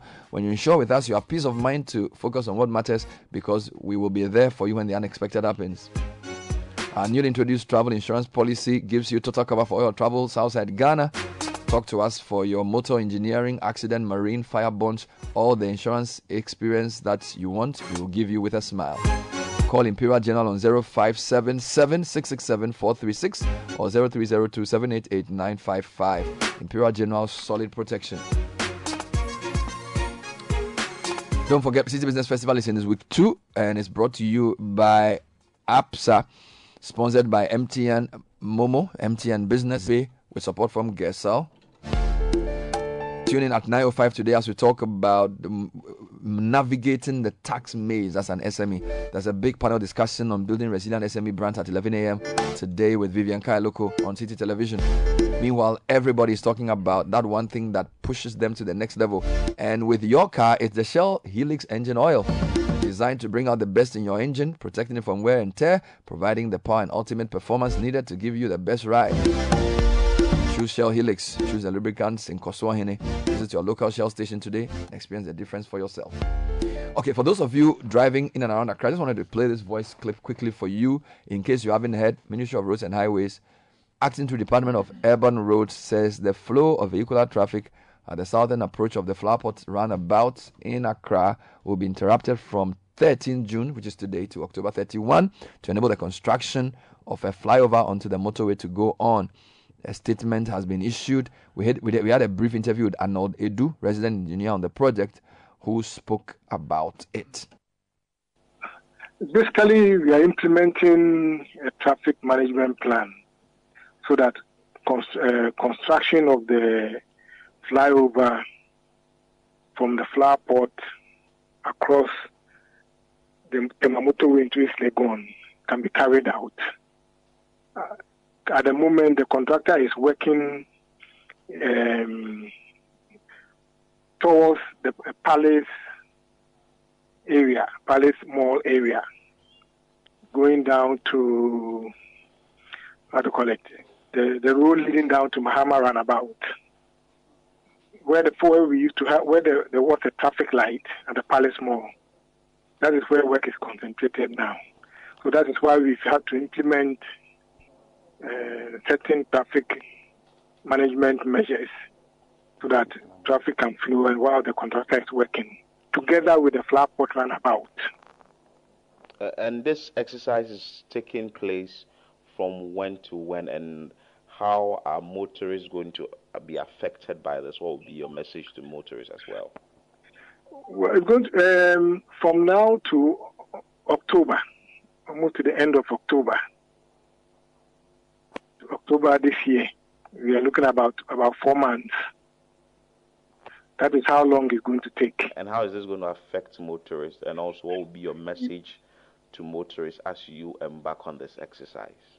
It will affect because certain roads, there have been some diversions while work is going on. Work is going on the main route from Flowerpot roundabout towards the Mahama roundabout, and on the opposite side towards the Temamoto Way. So certain diversions have been put in place, certain roads, certain access have been blocked. That is what is happening at the moment. So we would plead with motorists and also pedestrian road users, mostly the motorists, to look out for directions and signs, and also be patient and bear with us whilst we do our best to complete the work as soon as possible. Great. All right, so that was the resident engineer on the motor flyover project, and what they do. As I said, we will have to. It's a part of it. I said, let's take it like that because this project is progressing steadily. Although, of course, this project should have been finished way long ago. This project was started under the previous administration, and for 4 years, nothing was done about it. And then they continued now in 2021. So that's. But the reason this project is important is that, Nathan, this part of town is becoming increasingly dense. Mm-hmm. So Yeah. it's in between the Lajokuku constituency and the Ayawaso West Wagon constituency and the Ladade Kotopon constituency. So it's like 3 constituencies meet at the Flowerpot interchange. Like 10 years ago, Spintex Road was like the biggest thing happening in Ghana. These days, it's no longer the same. I used Spintex Road over the weekend, and yeah, it's still busy, but it's not what it used to be. A lot of people have moved. So what tends to happen in Ghana is that when people get money, they move closer into the center of town. So Spintex was the nouveau riche, but these days it's moved to different parts. East Legon is the new Spintex. Yeah. But the issue is that this flower pot interchange connects so Chado, Bemakam, very important place, Spintex Road. Then across is East Legon. Then you have the airport Accra Mall area. It's a very dense enclave that needs a lot of intricate design. The tunnel that they did under the motorway was good, but there's still a lot of traffic from the tunnel when you are coming from East Legon. Okay. So there's a lot of movement from East Legon into Spintex and Teshi. The tunnel is not big enough. So the flyover is very important. Over the motorway. But the question is, how are they managing the traffic flow? And 6 months is a long time. I mean, June, July, August, September, October, 5 months. Let's go back to the line and speak to the resident engineer. Thank you for talking to us again, Mr. Edu. So the announcement said that the traffic will be interrupted between June 13 and October 31. Should I take that to mean that the project will be finished in October 31? No. Good morning. Morning. No, the project won't be completed in October. It will go beyond October. Presently, the completion date is supposed to be in December. But with the current situation that we are putting in, current management plan we are putting in place, that is what is going to last up to October. What exactly are you doing that will require the diversions that because I use that road almost every day. Yes. So, and you've essentially blocked the traffic light that you used to. So especially when you're coming from Palace or you're coming from Bema Camp, there's a traffic light that used to then direct. You are working there. But what are you doing that will require that thing to be blocked for 5 months? From that portion, the southern part, we are going to build an abutment, piers that will support the flyover towards Flower Port, and which continues towards the motorway, over the motorway into East Legon. So presently, the contractor is working around the Palace Mall traffic light, which we were talking about, all the way to Flower Port. That is where work is going on intensely at the moment. So give me the design of the road. Those coming from Mahama Roundabout, if they are going to East Legon, they go over the motorway. Is that correct? That is the project. Yes. Yes. Those coming from Bemakam will go over the flyover. You climb just before you get to after the Mahama Roundabout, you come up. Before you get to where the traffic light was, you climb onto the flyover, and to take you all the way over the motorway. Then you descend down at the East Legon police station, just before the East Legon police station. So the flyover, when it goes over the motorway, turns right to join the boundary road onto the police station. Yes. What about those coming from East Legon who want to go to Bema Camp or Teshi? Yes. Will they also go over the motorway? Yes. They will come from, what I call I think you are coming from Shiashi side. Shiashi? Yes. So you get to the traffic light that takes you to the tunnel. Yes. Yes. So from that, you will climb up part of the flyover, a ramp, to join the flyover, and you head towards Flower Port, Palace, Bemakam. What about those coming from East Legon going to Tema? Will they use the flyover? How will they land on the motorway? No, the flyover does not connect you to the motorway. So if you are coming from East Legon going to Tema, how do you get there?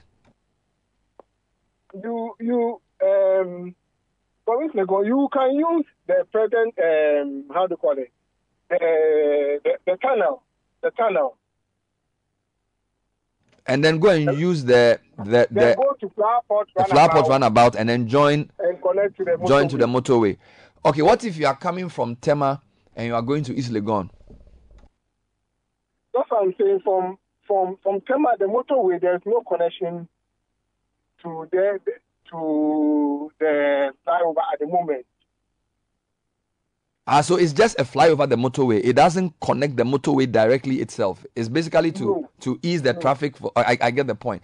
Now, the essential thing is to the traffic around Flower Pot, all those East Legon, going through the tunnel. That is where it's going to ease up a lot of traffic. And those coming from East Legon going to town, they won't have to go to the Kwashi or concentrate on the tunnel. So this is going to open up.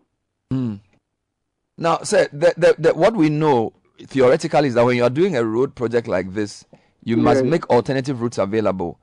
I admit that for those coming from Burma Camp towards Flower Pot, there's an alternative route we've created that passes near the church.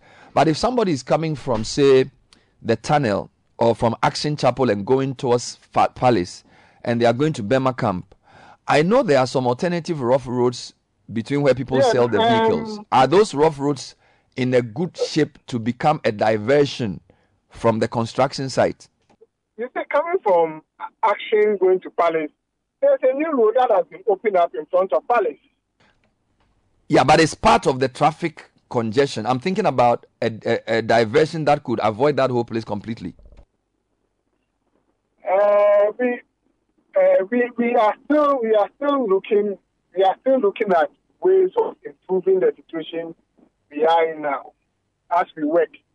So we are looking at all those options. If for now, if we can create another diversion somewhere to eat, we will tackle that. Because the work is still going on. As I said, we are also monitoring the situation and see how best we can improve as the work goes on. Finally, I noticed that the Spintex road extension you've done, which connects you to the new JMP's fuel station, you've done some three new roads. Which fuel station? What I'm saying is that from the Shell at the road construction, there's a new road you've done all the way, which is like an alternative to Spintex road. But that road hasn't been fully opened yet. What's the plan for that road, and how does it connect to this project? Actually, that road is another project. It is not part of what I am working on at the moment, but it is part of the grand scheme for the whole area. So that's another contractor working on that. So I'm not very. But eventually you will link their project to yours because. Yes. It's going to be linked. From that road, you come to a roundabout, just in front of Palace Mall. That will be created. So it's going to be linked. As I said, it's being handled by a different contractor. So I am not very sure about the plans for that. Finally, sir, before you announce your disruptions, yesterday there was so much traffic. And in fact, for those who even use the Mahama Road into Chain Homes towards Chado and Teshi, the Chado roundabout was just crazy. By the cemetery. Yes, not the cemetery. Where you continue after Chain Homes all the way to the end, there's a roundabout that takes you to Chado on the right and Teshi Tebibiano on the left. For those who go to Teshi. Yes. Now that Tebibiano interchange, there's a very rough patch that causes so much traffic. My question is, if you are going to make such a major interruption, should we not be patching some other potholes in other connected roads? Because there's imported traffic all over the area. If you look on the Google map yesterday, everywhere was red. Chado was red. Teshi Tebibiano was red. I mean, Burma Camp was red. All because of this your road project. So I don't know whether that's question one. Number two, how are you working with the police to ensure that this new traffic, they would attach a greater sense of urgency to their traffic management? Because sometimes it be like they are tired or something, and the cars just pile up and people just are frustrated. So we are working with the police. They are part of. They support us very well. They've been part of our discussions that we have to to put in place this management plan. So they are part. We are working with them. We do have regular meetings with them. Yeah. Now back to your first question. We'll have to look at that. They are not aware of that situation. So we'll have a look at it and see what we can do to make the situation a bit better. And while you are doing that, as well, when you are from the cemetery all the way to Chad roundabout, there's no U-turn on that road. So, and I'll give you an example. If somebody lives in Chain Homes and they need to come to town, somebody lives where? Chain Homes is on the Mahama stretch. If they have to come towards Chado. Yes, if they have to come to town, they have to go all the way to the Chad roundabout. There's no U-turn on that road. And there's so much traffic at that Chad roundabout because of your road construction. So somebody could spend sometimes 30 minutes just to turn at a roundabout and come back to town. And I don't know whether temporarily you can create some U-turns to make it easier, because trust me, it's a very complicated situation in that enclave because of this road project. Okay, we'll get in we'll get the Department of Urban Rules to have a look at the situation and see what can be done. Because like I said, we've just started, so we are still having a look and see how best we can improve the situation. Okay. In fact, I can volunteer and come and show you the road myself. What you should do. So if you want me to come, I'll come. But trust me, we are very happy with the road project because we know it's a very important project in a fast developing area. So we appreciate what you are doing. You work during the rain, you work at weekends, we see what you are doing. And it's a very, very good job you are doing. But we just want to say that you must let the information flow better, because a lot of the commuters did not know about this until they got caught in the traffic. Right? Yes, we saw the signboards, but we should have used the media meeting last week to announce. In fact, in some countries, they will be giving you prior notice a week or two ahead. So I want to urge you to keep engaging so that people will know what to do. If they don't have to go to town, they'll even stay home, because the traffic is so much. But we appreciate what you are doing, and we thank you so much for your time. Project Overseer Arnold Edu, thank you so much for talking to us. Thank you. You're welcome. So that was a resident engineer on the motorway flyover project. Sky, as I keep saying that, even though it's inconvenient, we are better than you. So how for you there? That's real. I shouldn't even add myself. Yeah, and as for Godfred and the people on the Obechivilamte, they have. Oh, they know they inside. And so for line, those people, they have forgotten. But a lot of people who use that road are not happy because the traffic is very serious. Yeah, in fact, there's a driver who uses that corridor a lot, and he knows that place inside out. A good friend of this station. So Yesuto is listening. He works with Orca. And then he says that, good morning. Please tell the listeners to use alternative routes. If you are coming from Spintex, turn right at the DBS junction or GT Bank junction and use the back of the Bank of Ghana to join the roundabout. Yes. You could also use the Accra Mall from town and enter motorway to Flowerport and then East Lake. Very important point. Let me tell you, if you are coming from Siashi, Achimota, Jobulu, and you are going to Teshi or Spintex Road, you don't need to use Accra Mall. Just hit the motorway, drive 2 kilometers. There's actually a legal right turn from the motorway onto Flowerport, which has now been opened.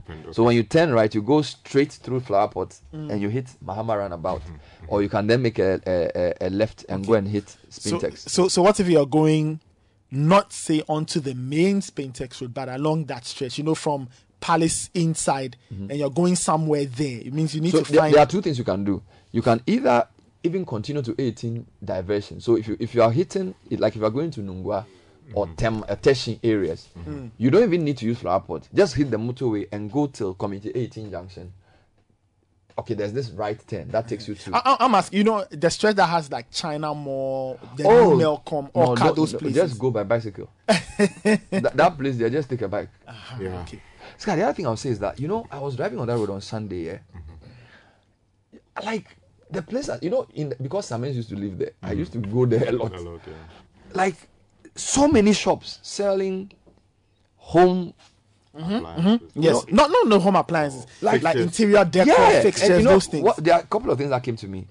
On one hand, we are saying that businesses are overwhelmed with taxes, but businesses are booming. Like, and a lot of them are import business, so they are bringing in like Chairs, things from Turkey, tiles, lights, China. desks. Sky, when you walk, there's a place called Bank of Ghana. Walk on that road to Coca-Cola roundabout. Take a pen and a paper and start writing the companies you see. Sky, a lot of home. So like fixtures and fittings, home based, plenty. And the truth is that most of those things are not made here. They're imported. And it's funny because we are complaining about the economy, but I can tell you that on the home side, there's a lot. Like you want to buy a lamp for your room, you want to buy chairs, you want to buy curtains, you that's want what to I was buy asking, because a lot of those shops garden from that equipment, street. you want to buy spare parts for your lawnmower. But the fact is that Sky, people, I told you here plenty. before that a lot of money is being hidden. But people say no get money. Unexplained wealth. Charlie. A lot of money is being laundered. And the other thing is that, Sky, yeah, the size of the big, you see, Governor, in the past you have small companies. When you hit this fintech road from the Bank of Ghana, you are having Coca-Cola. like superstores. From Palace, like when I talk of a superstore, like when you enter the shop, you can say, and you hear your voice. That's true. It's big. That's true. And they are bringing. So my question is, how come these companies are so big and yet we claim that there's no money? Number two, how come all these things are imported and we are not making any of them here? So you see, there are genuine businesses and there are people doing genuine business. That should not be taken away from them.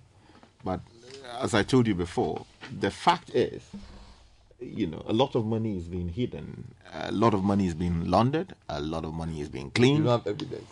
You're a lawyer. Bernard, I've not made a specific. Okay, you are using your journalistic side. You see, and you know that my expertise is in the area of fraud and economic crime. So I know a lot of Coco. Yeah, but you know that. I'll give you 10 minutes to deal with this matter. Because as I drove on the Spintex road on Sunday, I was telling someone that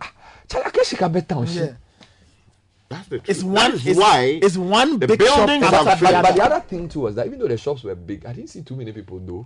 So you see, many of these new buildings are happening in town, right? Plush buildings, yet nothing is happening in them. Charlie, nobody is living in them. They're empty. The size of the building, you need like 1,000 people to be shopping there for it to make sense. But some are doing well. Tech and social media trends is brought to you. No. Like look how government looks. For example, Melcom is doing really, really well. Like they've opened some superstores. Yes. Like on that road, there's a huge Melcom. I saw another Melcom. There's a new Orca Deco near the Pastor Wingham's church. And they are big superstores. Okay. Last 2 years we did a survey between Palace, China Mall, and Melcom. I think Melcom is in a comfortable lead now. In terms of its Sky, like you see, 2 years ago when we did this discussion, China Mall had an offering that they sell wholesale price to retail, and they have huge shops. But China Mall are not that many. What Melcom has done is that Melcom is everywhere. So these two giants from the east. And Melcom is from here. No, but is it not what they call an Indian run company? by Indian. It's an Indian company. And then you have the Chinese also running China Mall. So it's like China versus India. Yeah, that's right. So these are. But Melcom, what I want to say about Melcom, though, is that Melcom is like second or third generation Ghana. Yes, Melcom has been here for over 100 years. And the other point is that Melcom have now like smaller units. So good, like Tesco. Tesco, yeah. So Melcom is now your Tesco. Tesco Express. Then. Sky, Melcom is everywhere. And when you enter the shop, anything you need, you get. Plus, they've managed to get other arms and legs, so they have like eateries, art kitchen, that kind of thing. It's a serious something. Like a fashion and the bit shop, and all. the design of the shop even looks different. When you go, you waste all your money. You buy you buy everything. Window shopping. Don't take your children. You take your children. You are finished. They say when you go to the shopping mall with your wife and you are holding the hands tight. It's not because you love her like that. You're trying to win her. All right, let's get into the segment brought to you by Vodafone. Exciting news from Vodafone Cash. We now allow payments to all merchant numbers on other networks. Dial *110#, select option 1 and send money. Option 2 to other networks and follow the prompts to send money. And of course, the segment is also brought to us by FBN. Invites you, our female entrepreneurs and professionals, to sign up for the First Gem account designed for women aged 18 and above. You can open a personal savings or current First Gem account And this will entitle you to attractive and exciting benefits. Call 059-692-1921. Go to fbmbankghana.com for more details. Nathan, sorry for taking all your time. What is trending? Fine. Well, you have a lot of sport-related trends. On the football side, Sheikh Jassim, Man United, all trending because yesterday there were reports saying that some outlets in Qatar were reporting that Sheikh Jassim's bid for Man United had gone through. It will fall through. We are yet to confirm. It will go through. It will fall through. So that's it's generating a lot of other trends. Qatar in is trending. You want Arab money? I thought you were critical of Qatar. So that who should be poor? You there? You want? I'm only indicating what is in the trend. I have no stance. I really don't care. We pour sand into their guys. We'll add gunpowder and grapple everything. On the basketball side of things, Serbia is trending. Why is Serbia trending? Well, the MVP for the 2023 NBA Finals, Nikola Jokic, is from Serbia. So that's how come Serbia is trending. His teammate Jamal Murray is equally trending. And you know that the tennis number is also from Serbia. Yes, Novak Djokovic. I saw a post that a country with such a small population producing some great athletes. Yes, the same thing with Croatia. Very skilled, very cultured athletes. So those are the things dominating a lot of the trends. To some tech news now, Linda Yaccarino is the new boss of Twitter. She has outlined her plans for what she calls Twitter 2.0 after taking over from Elon Musk a week ago. So where's Uncle Elon? Well, he's still around, but now Madame Yaccarino is handling matters. Now, she says the company is on a mission to become the world's most accurate real-time information source. Since Mr. Musk bought Twitter last year, it has faced criticism over its approach to tackling disinformation. Last month, the company lost its head of trust and safety and pulled out of the EU's disinformation code. But Ms. Yaccarino has echoed Mr. Musk's goal that Twitter must transform the global town square. No, Charlie. But the interview request has not been responded to. You have to boost the post. You have to boost it. You have to boost it. City 97.3. Accra. This is the City Breakfast Show.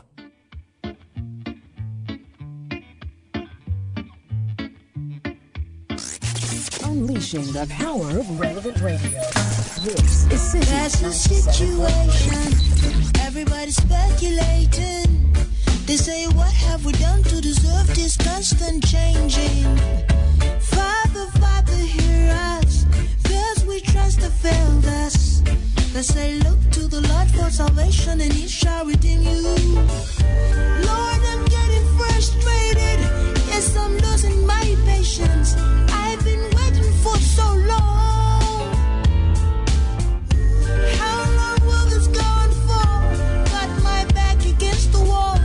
I've been waiting for so long. 60 minutes past 8. Some business owners in the country have since been on government to reconsider numerous taxes they pay right from source of their raw materials through import duties to production, packaging and selling their finished goods. The business captains claim government is deliberately targeting them as a soft spot for its revenue mobilization because they are formalized. Business owners have intensified their calls on government to either review or scrap some of the taxes. After several attempts to get the government attention to scrap the COVID health recovery levy from the list of taxes businesses pay, the president recently pleaded with Ghanaians to keep paying the COVID-19 levy despite the pandemic having been declared to be over. I'm reading from the front page of the Economy Times. The COVID levy that was introduced to help fill some of the expenditure holes might not be the most popular tax, but I entreat all of you to bear with us, the president pleaded. However, the Guta has said it is not opposed to government increasing its revenue, rather they want the COVID levy expunged. President Joseph Obeng explained that the association is not opposed to taxes including the e-levy, noting the e-levy as it is structured now is okay and it will help expand the tax net. But the COVID levy is what needs to be taken out of the table to help lessen the burden of businesses. The Guta president said the COVID levy is deemed as a nuisance tax now that the COVID era is gone. The government imposed the COVID levy on the supply of goods and services and imports to raise revenue to support COVID-19 expenditures and provide for related matters. Within 8 months of coming into implementation, the levy accrued 779.93 million cedis, according to fiscal data released by the Ministry of Finance on 22nd April 2022. Cause we trust the fail. All right, I'm going to do some announcements. I'm going to check. There's this data the Bank of Ghana releases every quarter about economic activity. The last time I checked for March, everything was going down except travel to Ghana and a few other things like SNIT payments. So we'll check again to see how to measure economic activity. Whether what I saw on the Spintex Road when I traveled there, when I went through on Sunday, was the reality. Big shops opening, selling home equipment, lots of new places to shop. Of course, it was a Sunday. I didn't see too many people buying. But how do you reconcile the newly opening shops and outlets with people's claim that they don't have money? We'll deal with that shortly. But Nathan has a few announcements to make. Yeah. Yeah, in life, you have to insist on the best. And when you find it, please stick to it. Bellpack paper tissue is one of the best things in life. Bellpack has cereals that are soft but not weak, strong but not hard, just perfect. Switch to Bellpack today and experience the perfect paper tissue. Now, to be a distributor, call Bellpack on 0551 144 400 0551 144 400. Bellpack paper tissue is another quality product from Belacqua.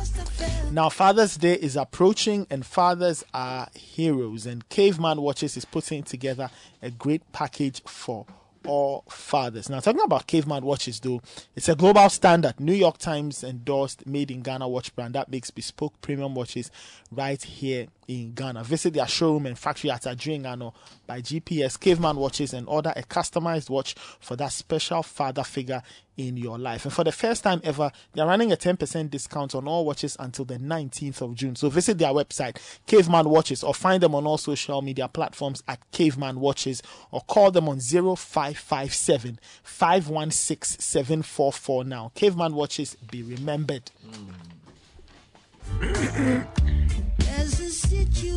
All right. Bayport Savings and Loans has a question for you. Can you really call it savings or investment if all you can do, or if all you keep doing is paying charges on accounts? At Bayport, we believe an investment account should make you more money. That is why our fixed deposit has been the preferred choice for most Ghanaians for the last 2 decades. Convenience and peace of mind are redefined as you enjoy guaranteed maximum returns on every CD invested. Call us on 0302 745 454. Bayport, your future now. This is the final notice from TDC to all debtors and ground rent defaulters of TDC Development Company. All debtors and defaulters of lands purchase, lands management fees, license fees, and ground rent, as well as office and shop rent and house rent, are advised to make payments before the end of this month to avoid the repossession and the recovery of these properties. You can pay through GCB Bank nationwide, or use short code *737 *46#, or pay at the TDC head office near Olam High School or Ashaiman sub office. You may also call 059 691 3236. Sky, there's something I don't understand. So I am not there. The realities don't work. So we just read a story that says businesses say that they are struggling. Them. All right. Now when you go to the economic data, the real cumulative index of economic activity is called the real CIEA. Real cumulative index of economic activity. If you look at from 2021 January to 2021 July to 2022 January, 2022 July, it's been declining. So the cumulative index of economic activity has been declining and is now even negative, right? In March, it was negative 6.4%. Now it's around that figure, right? It's come down, all right? And I'm looking at May statistics. So when you put economic activity together, there's a decline. So the economy is contracting. Things are declining. So it's called the real CIEA, Cumulative Index of Economic Activity. Now, this matches about 3 data points. Port activity. Port activity, which is container traffic for March 2023, was 54,000.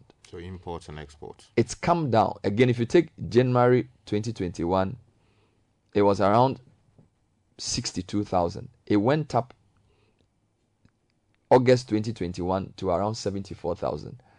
Then it came all the way down to 50,000 in January 2022. Over 20,000. It came to about 44,000 around end of December.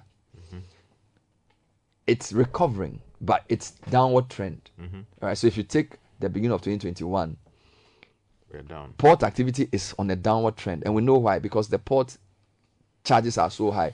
Yeah. I've been trying to buy a car for the past 1 year. I've decided I'm not going to buy it because I can't afford the port charge. It doesn't make sense. By the way, when I finished calculating the tax on the car, I said I'll just use the car I have like that. All right. So port activity is trending downwards. And you also have neighboring countries using other ports in the. So people are preferring Togo and other places. Number 3, cement sales. Now this is why I'm baffled. Cement sales is coming down as well. Again, if you look at January 2021, look at the figure. The trend is downwards. Although things are recovering, I need to say that for all the data sets I'm using, after March, things started recovering. So we are recovering in all the data sets. From April, things started moving upwards. So the question to listeners is that, has your personal economy started improving since April? Because when you take the Ghana statistics, although things are much worse today than they were at the beginning of 2021, things appear to be recovering today compared to March. Do you get the logic? So it's like March 2023 was the trough. All right. Things came down to March and now they started going up again. But the question is, are things going up for you? Let me know. But 2 key points. Cement sales are coming down.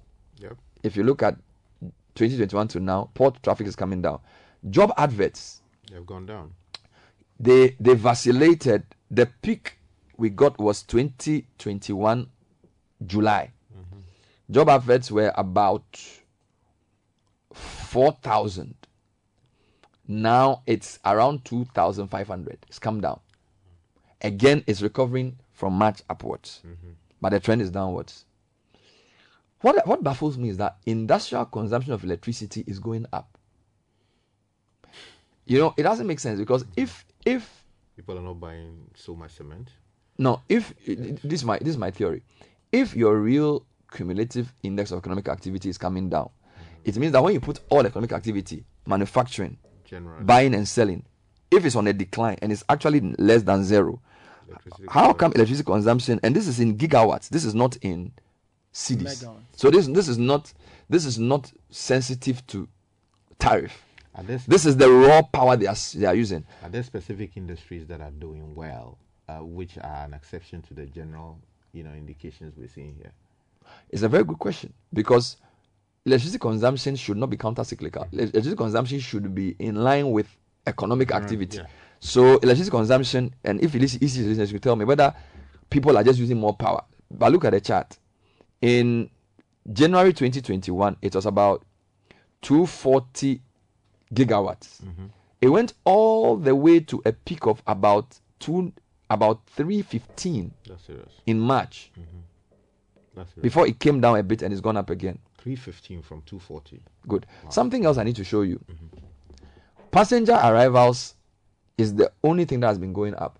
In terms of from the airport? The trend for passenger arrivals from January 2021 to January 2023 is upward. So more people, since COVID was declared over, people are coming to Ghana. There was a slight dip between December 2021 and January 2022, but it's recovered again. So passenger traffic as of March is 86,000. Wonderful. The other thing that is troubling me is hold it there, because today's Daily Graphic did a story on tourist arrival surge on US. They are from USA, India, Nigeria, and China. They are the top, and it's going up. And it's going up in the first quarter. But what I was interested in was, where are they going once they are here? Because Chinese tourists. So that is a very good point. You know the problem. In Ghana? You see, the graphic should be careful, because you see, the Bank of Ghana uses passenger arrivals. Not tourist arrivals. Passenger arrivals is a more realistic measure of inflow. Yes. Now, the person can self-identify as a tourist, but you need to triangulate with the visits to tourist sites to check if they're actually tourists. Which is why I am asking this question, because this is actually coming from the Ghana Tourism Authority. Which is why my next question was, where are they visiting? going? Yeah. Because I've seen some data on expenditure, which is why we need a bit more. Because China to come to Ghana for tourist visit is weird. Yeah, so they are camouflaging most likely. So they're coming as tourist visas. Yeah, some people are. So they are marking tourist visas there. No, what you need to do is to ask the tourist authority whether they use just tourist visas or they actually use visits to tourist sites to confirm this. No, you see, it is one thing coming into a country claiming that you are a tourist, visiting a few sites, and then not leaving after your visa expires or when you were due to leave the country, and then getting involved in businesses. I mean, some of our people do it. They travel to US or Canada. They say they are tourists. But they are going to work in a Piccadilly factory. Exactly. Okay, I get that. Sky, I just want to go back to this. So guys, I'm saying this is my point. The real cumulative index of economic activity is on decline. So the economy is declining. And cement sales have been on an everlasting decline. Look at it. And cement sales, for me, is the most accurate measure of the construction sector. All right. Cement sales was at, it was at around 320,000. It peaked mid 2021 around 400. It's been declining. Then around January 2023 went up. 2021 went up a bit. Look at the decline. Cement sales are on it. It's like nobody's building. All right. I've already told you that port activity is declining. Three things that are going up that I don't understand. Industrial consumption of electricity is going up. SNIT contributions have gone up or are down? Are going up. So SNIT is doing something right because SNIT contributions are moving from a low of below 200 million to over 315 million. So SNIT has been on an upward trend. So is it because of the work they are doing with the informal sector? They began that only last week, last month. Last month. You can't explain the sharp. SNIT has to come and explain because these statistics are called high frequency economic indicators. There may be local reasons why SNIT contributions may be going up. Again, as from an economics perspective, SNIT contributions are a measure of incomes. Do you understand? So high income, high contribution. So is it that people are getting higher salaries and they are not declaring it, and yet they are paying higher SNIT? Because if you put the total SNIT contributions from 2021 January, the gradient is steep, and it's pointing northwards. So obviously, there's something positive going on in people's incomes. Now, the one that baffles me the most is the second chart. Which is the one in red. Yes, retail sales and domestic VAT collection. So this for me is the summary of Ghana. Okay, the blue chart is retail sales. How much we are selling? Now describe the chart. It's flat. Flat, yeah. So it means that people are not buying.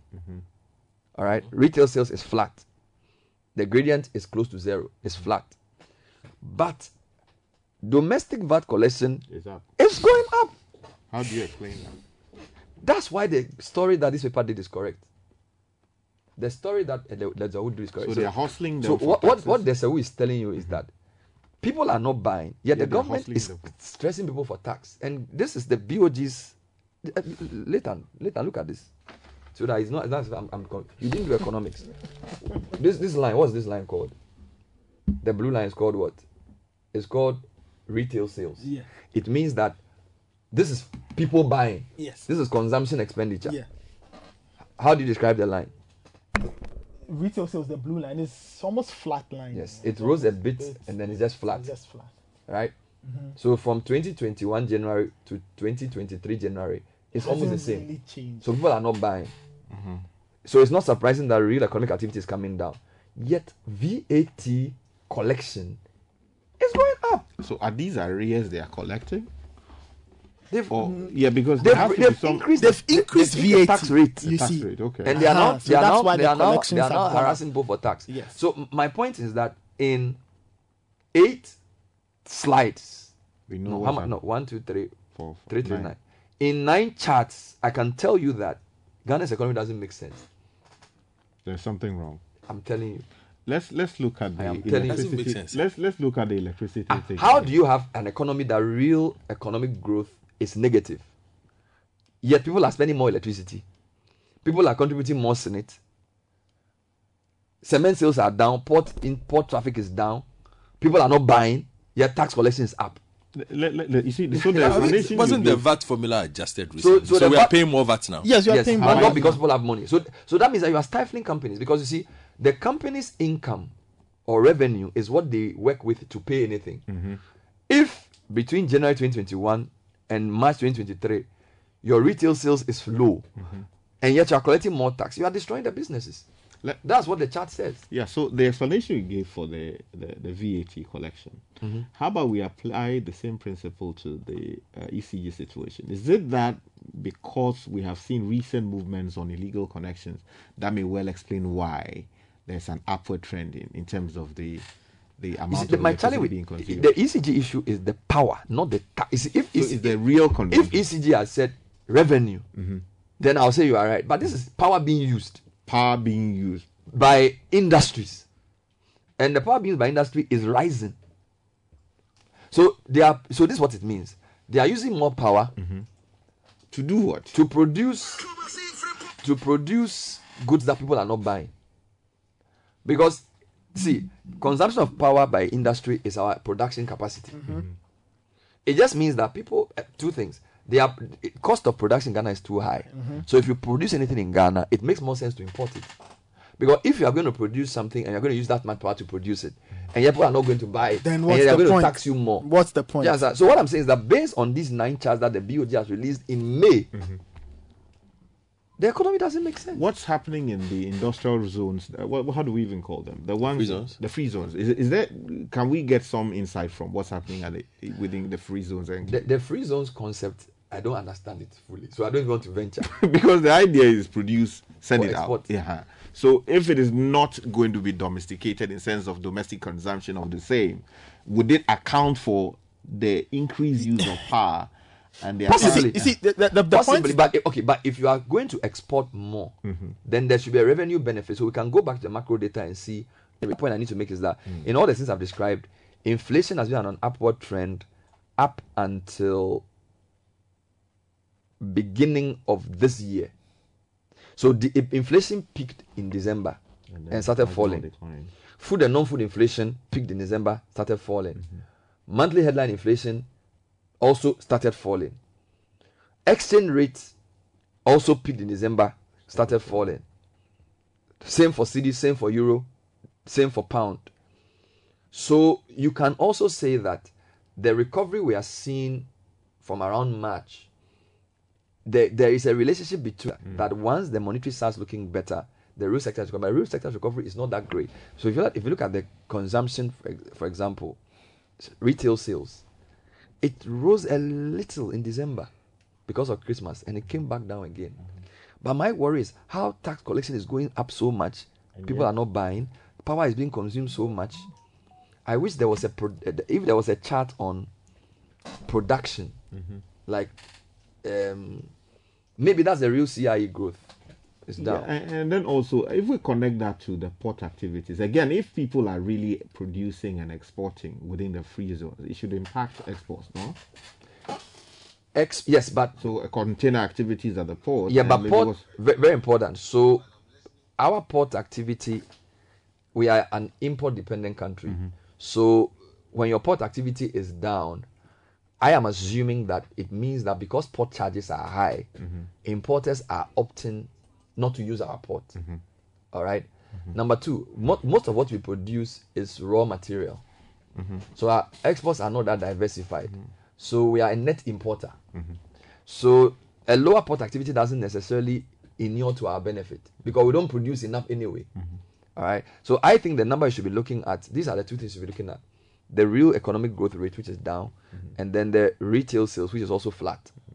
Apart from that, everything else is a contributory factor. I wanted to just come to a few other charts. External developments: cocoa price rising, Brent crude falling.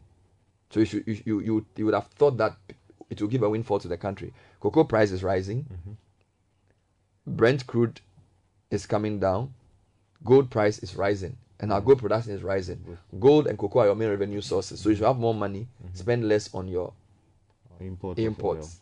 Okay. Total exports. Look at the chart. It's not. It's flat. It's almost like it's vacillating. So total export is not a steep gradient. So there's nothing there. Imports similar. Imports have really declined from 20. In fact, you can say that the biggest dip in imports was when we had our currency crisis in October. Yeah. Imports have just come down. Balance of trade is checkered. Gross international reserves, look at that. Down. Import cover, down. Net international reserves, down. So this is the stock of money we have to buffer against. And this is very similar to, you see this chart, gross international reserves is very similar to this chart, real economic growth rate. So that tells you that the economy is not doing well. All right. Banking sector indicators, you have them. So listeners, I just want to know how businesses are making it. So sources are suggesting that what we're seeing with the VAT situation is because there is more efficient collection of VAT. Okay. And that the pilot of the e-VAT system has shown major growth. Also, the source suggests that we should wait till we see the additional large tax players who are to be added to the system. And then also, all Melcom shops are now in the e-VAT monitoring system as part of the pilot. So which is why they are seeing the domestic VAT collection go up. But my point is that if government is collecting more taxes and retail sales are flat, inevitably businesses will collapse. That's the point, because you are not selling. And if you are not selling... So, but tax, VAT is based on what is sold, isn't it? Yeah, but that's why if you raise the rate, so I can buy this phone yesterday for 100 cedis, and the VAT was 12%. If you raise the VAT to 20%, I'll buy the same phone tomorrow for 100 cedis, but I'm paying 20%. Yeah, I understand that. My question is more to do with what the source is claiming. That if they are more efficient, then the efficiency should have some relationship with what is being sold on the market. The only thing we can prove is the rate. Efficiency, they can say they're efficient. How do you measure it? What you and I know is that they've raised the VAT rate. So for the same goods sold, they will collect more money. And I'm saying that when you do that, which I agree with, you are stifling the company because the cost of production has not reduced. So if somebody is selling 10 phones and he used to pay 100 cedis and he's selling the same 10 phones and he's now paying 200 cedis, you are destroying the business. That's the simple way. Whether they are efficient or not, I don't know. The truth is that they've raised the rate of taxes. And that's why Elon Desawu is telling you that business owners are overwhelmed with many taxes. And people are not buying. I mean, when was the last time you took your family to shop? When was the last time you took your family to shop? The last time I tried that trash with... What happened? I spent close to 1,000 Ghana cedis just to buy a few, nuggets and some other things at the mall. The way... And I was asking myself what's going on here. Most of the money, 1,000 Ghana cedis like that. The money, most of the money you spend in your house is based on food. Because once you finish feeding, you finish paying the bills, finish paying the school fees. I mean, think about it. So you are not buying. So this data is true. You are not buying. Medicine. Yes. I went to the pharmacy. By the time I left the pharmacy, I was out of pocket by some 800 Ghana cedis. Now I was asking myself, so the people who are not within my bracket, for instance, let's assume that I am doing, fairly okay by Ghanaian standards, even if that is not the case. What the people who are down below there, how are they surviving? Because these are regular. They are surviving by the grace of God. Yeah. And by also depending on people like you, which is why the statistical service will tell that the dependency ratio is also high. So, for example, for you, one income earner in another country, if you're living in the UK, you probably have 4 or 5 dependents or 6. You probably have 10 dependents. So all those guys who depend on you for 50 cedi momo, 100 cedi momo, 200 cedi momo, that's why your gray hair is coming. That's why your gray hair is coming. So it's proved by the. To be fair, when you take the BOG data, you take the GSS data, you see a lot of things which are true. All right. When you take BOG and you take because the last time the GSS released data on labor, employment, and dependency and those things, it tells you income earners are under stress. Because they're having to fend for people who they don't have to fend for because they're not getting jobs. Employment growth is very flat. Okay, but let's read some of the comments that are coming in. Let me go to these ones on Twitter before we go to what's happening on WhatsApp. So this one from Fatau says, more efficient monitoring by ECG and DRA is what is influencing the spike in electricity consumption and more tax contributions for fear of prosecution. Similar situation with SNIT contributions as well. Tweeting at us this morning. And this one from James Abankwam says that Ben Koku, tax collection is going up partly due to GRA closing loopholes that enabled some businesses to evade tax. Importers and retailers who hitherto evaded tax are unable to do so as much as they did previously. You should invite Ghana Revenue Authority for you to don't forget that Sky, don't forget that the tax people are also doing something. They will be there now. They say they are coming to audit you. We are in 2023. They'll say, oh, this is Sky and Co. 2021 want to do an audit to be sure you pay the right tax, and then they'll go back. What tax now? They'll say you owe 200,000 lump sum. Then you go and beg. You say, how do I owe 200? I say, when we do the tax audit, realize I didn't pay tax of something. By the time you finish back and forth, you pay like 100,000. Oh, Charlie, I feel. And so it's part. So the tax audit is there. The tax rate is also there. Okay. And this one too says that. So what has she done about chairman then? Okay, that's about something else. So this one says, Ben Koku, government increased salaries by 30% earlier this year. The VAT formula was adjusted, so we pay more VAT now. That may explain the situation. More comments are coming in. Let me take some of them coming in via. Okay, Nathan would do us the honors. All right, very interesting. This one says, as Ghanaians, we have just learned how to live with less. Says the country is fried. Hey. This one says, hello, maybe power consumption has gone up due to illegal connections. Note, you said the data was in gigawatts, yes, not CDs. Yes. Looking at the hard and difficult economic conditions, I tell you, people will look for ways and means to tap free power. But this is industrial consumption of power, as reported by the BOG. So it means that they get it directly from the ECG. So if look, the industries won't stop working. You understand? So like you're saying, maybe they are producing for a different market.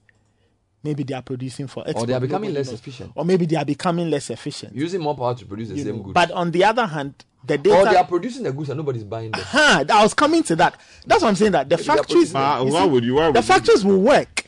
But as to whether people will buy, that's a different story altogether. I don't know.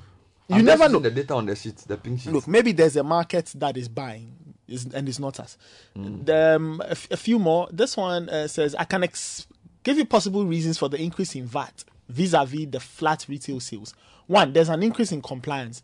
Even from the demographic of businesses we service, most of them are now paying VAT when they were not doing that previously. Okay. What's interesting is that businesses are paying the VAT from their current sales and not passing it on to the customers because demand will stall. That makes sense. So many businesses are absorbing the VAT charges and levies to keep their businesses as a going concern. That could explain why industries are still functioning or they are still producing. Hi Bernard, this is Joseph from East Legon. If sales line is flat, how does that link back to the high number of businesses springing up on the Spintex road? I told you that, Charlie. There are things happening. Some people are doing all kinds of things. This one says, my take on this is that for SNIT, due to increase in salaries, including the 30% from government, VAT largely due to increase in the rate from 12.5% to 15%, and also the increase in surveillance by the GRA. Increase in electricity is because most machines have not been serviced due to the increase in terms of import cost. So the machines are not running efficiently, hence consuming more. More inefficient. Daniel, have you noticed that when you have an air condition that you don't service for 6 months, your power will go up. If you bring air condition servicing to service the AC, it reduces power. Sometimes you can even decide that I will change the AC to a new version. A newer version AC will consume less power. So this person is right. So maybe the Ghanaian industries... That jump is huge, isn't it? No, but he's right. If your import cost is high and you're not servicing your machines, your machines will now consume more power because they are slower. Yeah, but the cumulative effect of it, look at that. Yeah, that's true. But that's the point.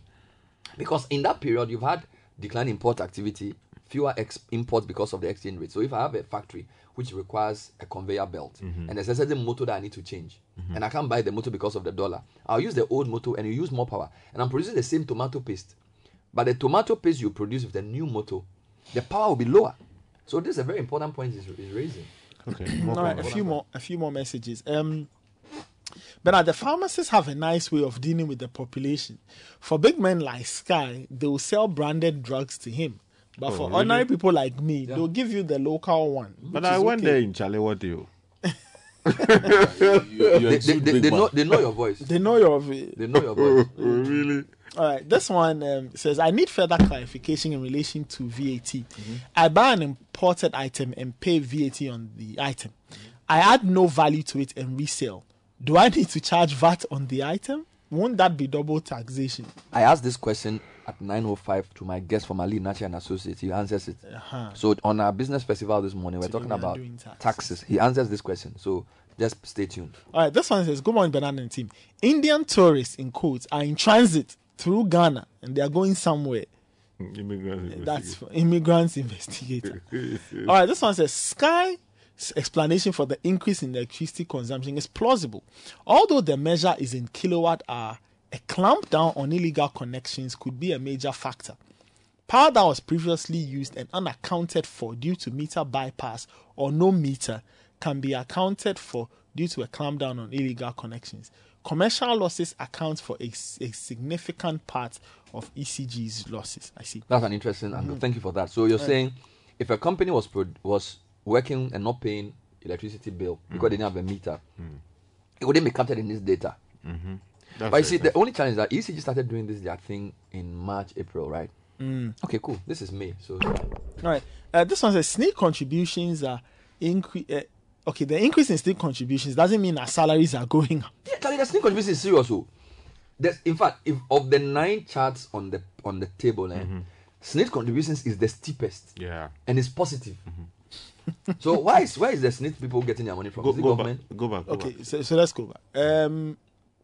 Okay, as an accountant who's worked in various industries, most companies, especially mining, oil and gas, construction, and real estate, pile up their SNIC contributions and only pay when they get funds from certificates issued. I see. I agree, Bernard. How come we see so many huge buildings going up, various kinds of apartments, but they are all empty? Why? Because one, Richard Sky said, people may be laundering money through these buildings. We may have to take a look at all those huge buildings on the Spintex Road. 2, the rent they charge is so high, most average Ghanaians cannot afford. They normally price those buildings in dollars. Says. But going forward, I suggest the Bank of Ghana should add a supporting note to explain the composite index of economic activity report to avoid conjecture and speculation on the meaning behind the graphs. George in Spintex. He said we should do what? He says the Bank of Ghana should add a supporting note explaining what exactly the graph means. The graph. Yeah, but we can't understand. We've gone to school, so are you telling me that composite index of economic activity, I need to read notes? I mean, honestly. Well, maybe it gives it better context. Sometimes people they say cement sales. They've written a chart on the left. You're even teaching people in class 4 how to read a graph. Yeah, you understand? And you have compared 2 graphs on the same chart. You are okay. Why did BOG put VAT and retail sales in the same box? They want you to compare. They want you to compare. Yeah, but so if they've put it there and they've written there millions of Ghana cedis on the y-axis and then the date on the x-axis, and they've told you. So I mean, how is this speculative? Sometimes people make it seem as if we just come on it. The thing is there, and this is something basic. Even if you're in class 6, they show you how to read a graph. Yeah, but are you telling me that to read a basic graph about cement sales, this is what you're supposed to do? They've put the 9 charts together so that you can compare the movements. Anybody who's been trained to read charts will tell you that there is some challenge with having retail sales flat and VAT going up because one's supposed to depend on the other. Yeah, but you see, let me attempt an explanation of what he's trying to say. What he's trying to say is that there should be a reason behind the difference we're seeing. So that instead of saying that, is it because of BOG's attempts to do A, B, C, D, or is it because of GRA's attempts to clamp down on people who are not paying VAT and all of that? There should be concrete statement of fact as to what accounts for the situation. The purpose for releasing this data is for analysis.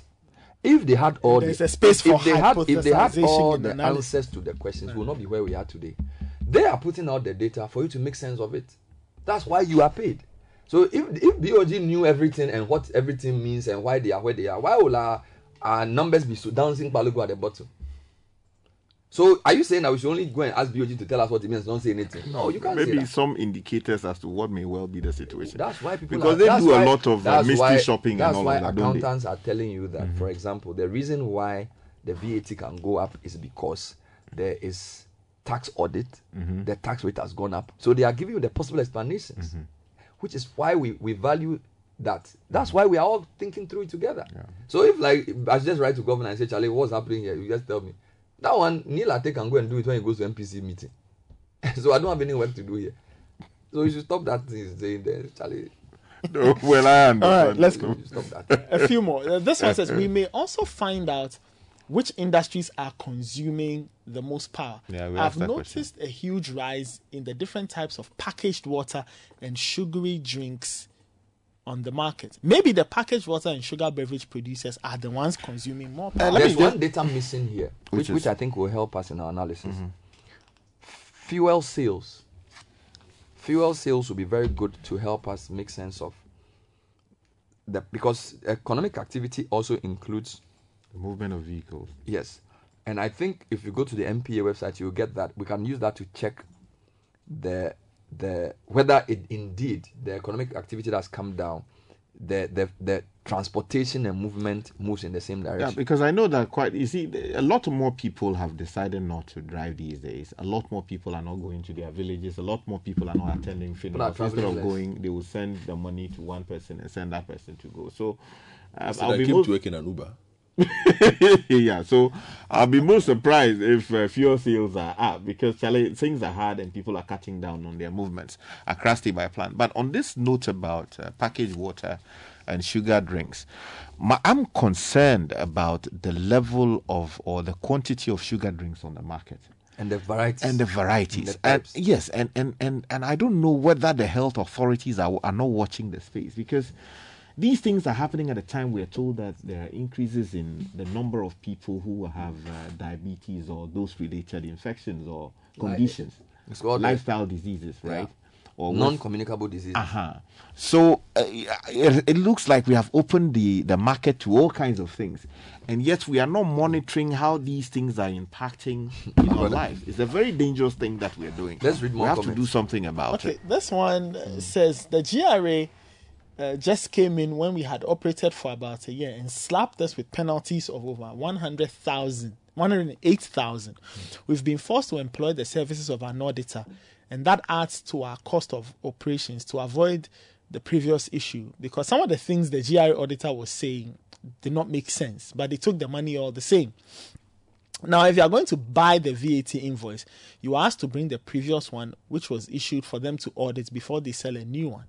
This is a good initiative, actually, but they are disturbing new businesses. Sent from an anonymous texter. All right.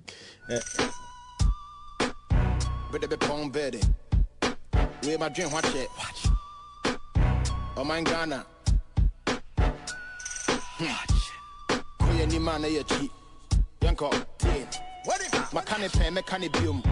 Nyame mam yakoma na menka no buom na yansoma be shoot me anaju the room but mini choice mempa de ekoso wo krom.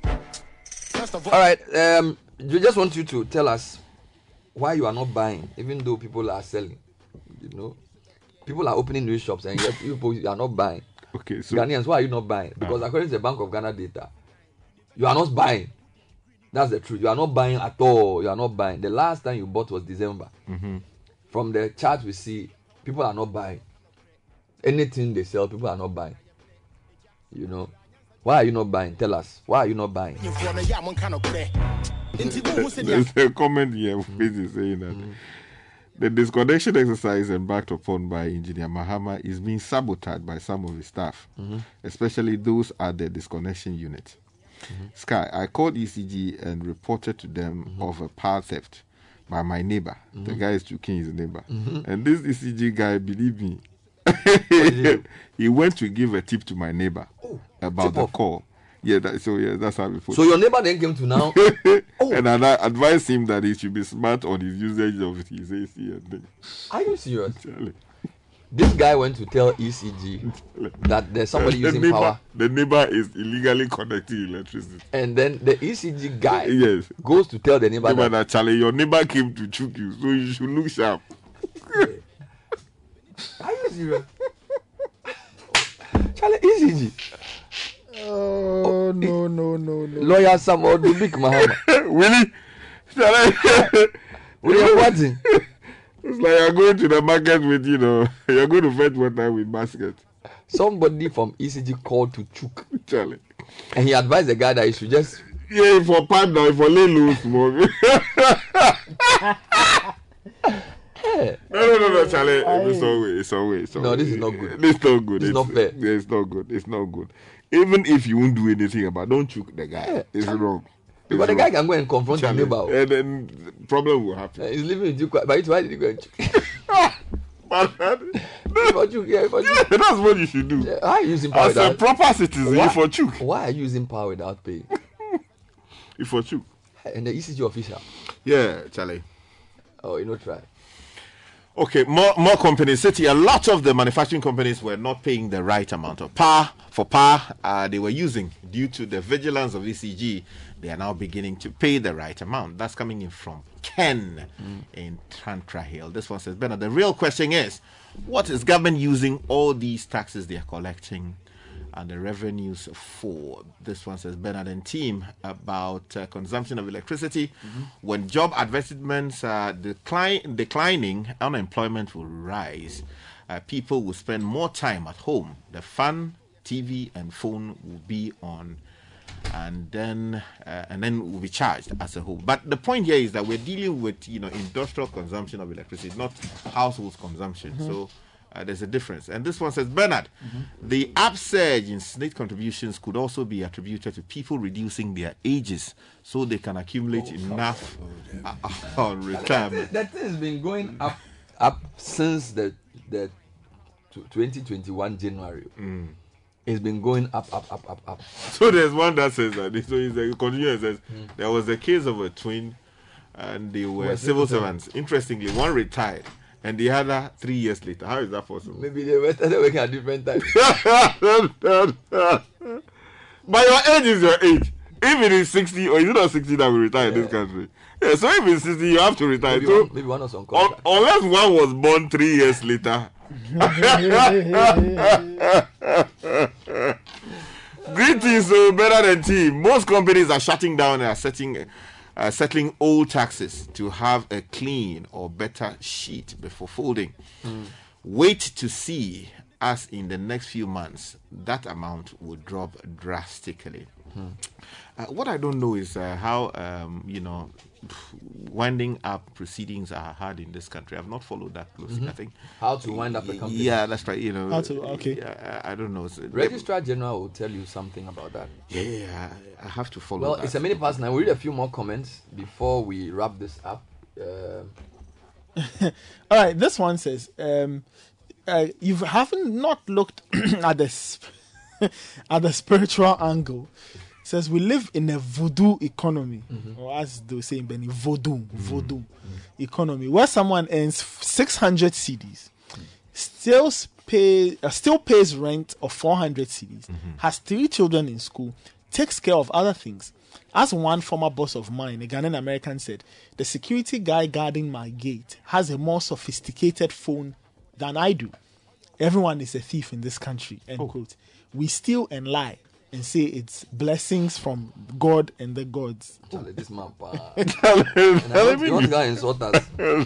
Insult us to end the show. No, he's trying to insult us. Don't do that. This one says we are not buying, not by choice, but by circumstances. The pocket is just too dry, bro. And this one says, Sky, there is no money. The little we have to manage. Okay. And this one says, because of the haircut, That is the reason why things are the way they are. The haircut that is the people implemented last year and beginning of the year. The punk that you were giving. Yeah, Tokyo Joe.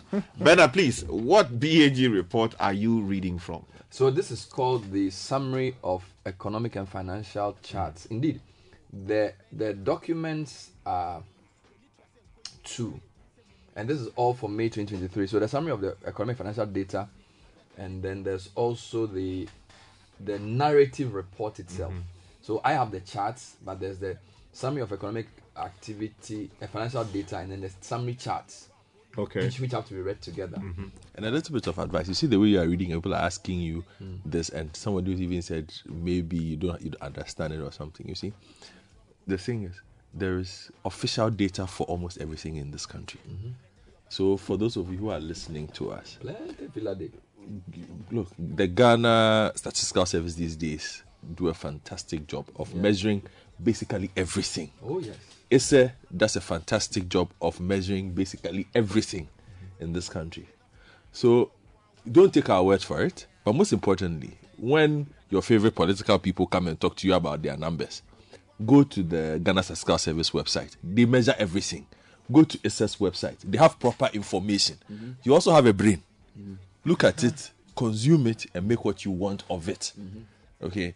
So don't just take our word for it. Yeah. The information is out there for everybody. It's not, the information is not exclusive to the political elite. It's not exclusive to just journalists. I wanted to it's add there. One last thing before we go. There's something here called the mobile money. So mobile money is still in the same chart. Mobile money, registered mobile Momo accounts. Guess what? Up. Active Momo accounts, up. Registered agents, up. Active agents, up. Total number of transactions, up. Value of transactions, up. So if it's funny, I'll show you something. If you take the banking sector indicators, the charts are checked. So total assets went up, started coming down. Total deposits went up, came down, going up again.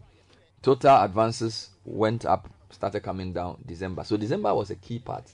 End of 2022. Capital adequacy ratio, everybody is down. NPLs is sort of like a wave. Down, recovering. So my point is that the traditional banking indicators don't look very positive. Yeah, we but all know the why. Momo indicators are all pointing off the chart. Is it because of the reduction in the rate? Yes. Previously the confidence in the system got a major hit because of the high, the e-levy. Exactly, and then the conversation around it that they were going to steal our money and all of that. So maybe because of a reduction in the rate by Parliament, maybe people now see a lot more sense in putting their money there. The challenge though is that a lot more people are also borrowing. You're actually right. When you come to total value of transactions, there was a dip from 2021 December, and it was flat until 2022 August before it recovered again. So it was when the rate was reduced that it picked up. But my concern with Momo and its growth is it's still a cash out, largely a cash out based system. I think we've used it long enough to migrate to the point where it's an everyday systems payment. That's where the actual value. That's where it will begin to the multiplier effect will become higher. So like retail sales could recover because people now can buy within the ecosystem. Very important point. Yeah, but again, also that would require a lot of education. Because you go to these markets, the mokolas of this world. They are not. They are not. They want their money. They want their money. To sell his plan and put the money in the basket. Yes. They don't want to put the money. Yes, but the point I'm making is for the true value of the digitized economy that we are talking about. He's right. Your Momo cannot just be cash out. It should not. It should not be. They should use it for payments and all. In essence, 80% of our Momo usage is cash out. When we come back, we'll be speaking to my tax guest from Ali Nachi and Associates. Is the deputy executive director, for want of a better word, or partner. And Ismail Ibn Ibrahim has been speaking to us about navigating the tax maze as an SME, addressing some of the tax questions raised earlier on in the show. Stay with us. This is the Citi Breakfast Show.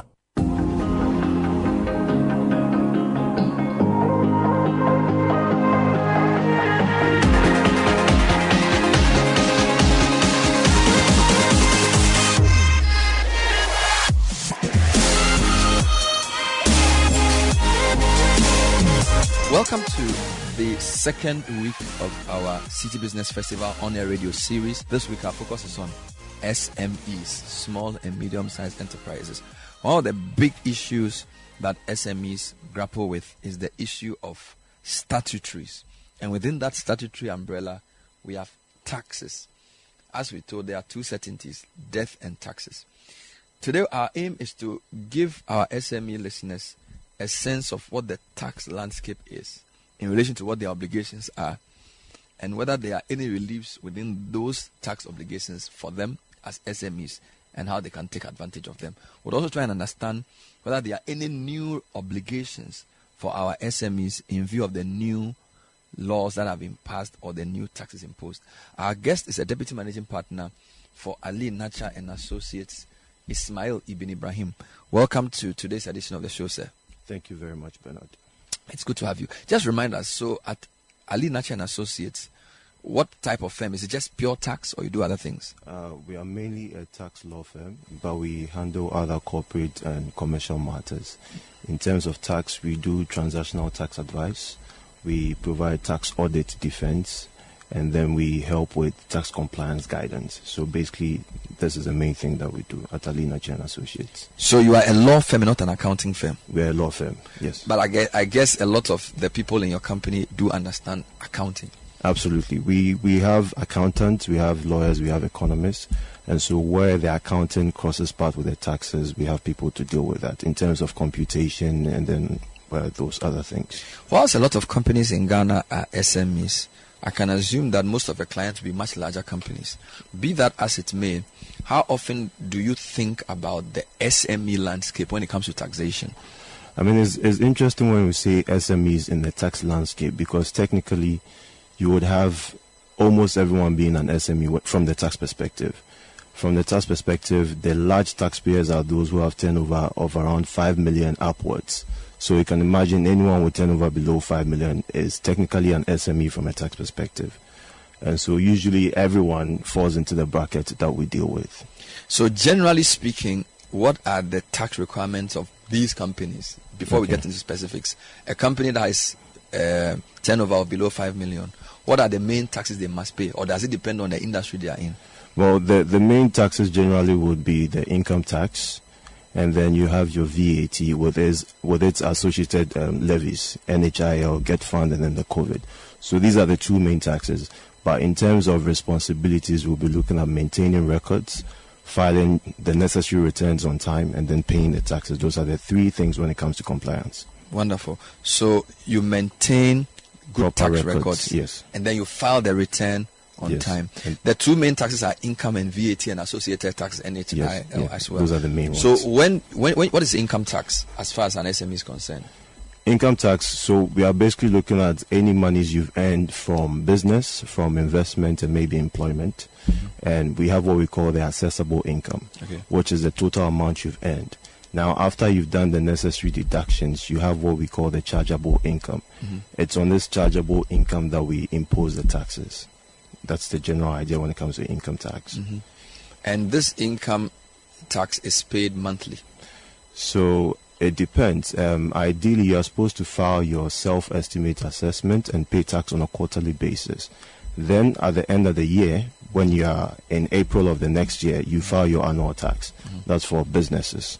But for PAYE and the rest is on a monthly basis, as well as VAT and withholding taxes. Does income tax apply to both formal and informal sectors? By that I mean, if you're in a formal employment, you have an employment letter, you have a salary slip, and your money is typically paid through a bank, versus you work in a shop as a shop assistant. End of the month, the man calls you and gives you an envelope. So in both contexts, are we to pay income tax? Absolutely. Everyone has to pay. The difficulty is our largely informal market, where, for example, the person doing food deliveries, cooking in their house and delivering it, getting cash payments, would not go and pay the tax. Our tax system relies heavily on voluntary tax compliance, which means that Bernard has to get up and go to the tax office to pay the taxes. Otherwise, it's difficult to find you until you have been roped into the system. Wonderful. So it means that for even informal workers, there has to be income tax paid. Whose onus is it? Is it the employer or the employee? So let me take this on two folds. The general responsibility is on the employer. Mm-hmm. So, for example, if I'm taking Citi FM has to make sure it's withholding the employee's taxes and paying it on a monthly basis. Now, there's a responsibility on every employee to also file their returns. Interestingly, there used to be this provision in the Income Tax Act which said that if all you earned was employment income, you didn't have to file returns. But then in a subsequent amendment, this provision was taken out, which implies that every single person has to file their own returns. And that's a difficulty with most employees because they're not going to file their returns. And an employer has a responsibility to issue to the employee a withholding tax certificate so that it's easier to file their returns and show that this is how much taxes I've paid for my employment income. Now, any other income I've earned, this is so much, and then you file your returns and pay taxes thereof. So that's for income tax. Yes. You also mentioned VAT, NHIL, COVID. Just break that tax down for us. What is it one tax or is different taxes collected at once? There are different taxes collected at once. So VAT is the main tax, but the other taxes are collected together with the VAT. So you have your VAT rate of which has now been increased to 15%, and then you have your NHIL, National Health Insurance Levy of 2.5. You have Get Fund of 2.5, and then your COVID levy of 1%. How it is computed is that when you have your amount, you put the NHI and Get Fund on it first, and then your COVID levy before you impose the VAT tax. So these are separate taxes that are collected together and then subsequently distributed. Why are it looks like some of them are percentages and some are like amounts? Well, for the VAT, all of them are percentages. Okay. So VAT is a percentage 15. Yes. NHIL Get Fund is 2.5. 2.5, and then COVID is 1%. COVID 1% of what? 1% of the taxable value that you have. So, for example, you sell something to me for 100 cedis. Mm-hmm. We are computing 2.5 on the 100, 2.5 on the 100, 1% on the 100. Then we have 15% on the 100 cedis, 2.5, 2.5, and 1%, which makes the tax rate even way higher. I must say that our VAT system is different from the usual system.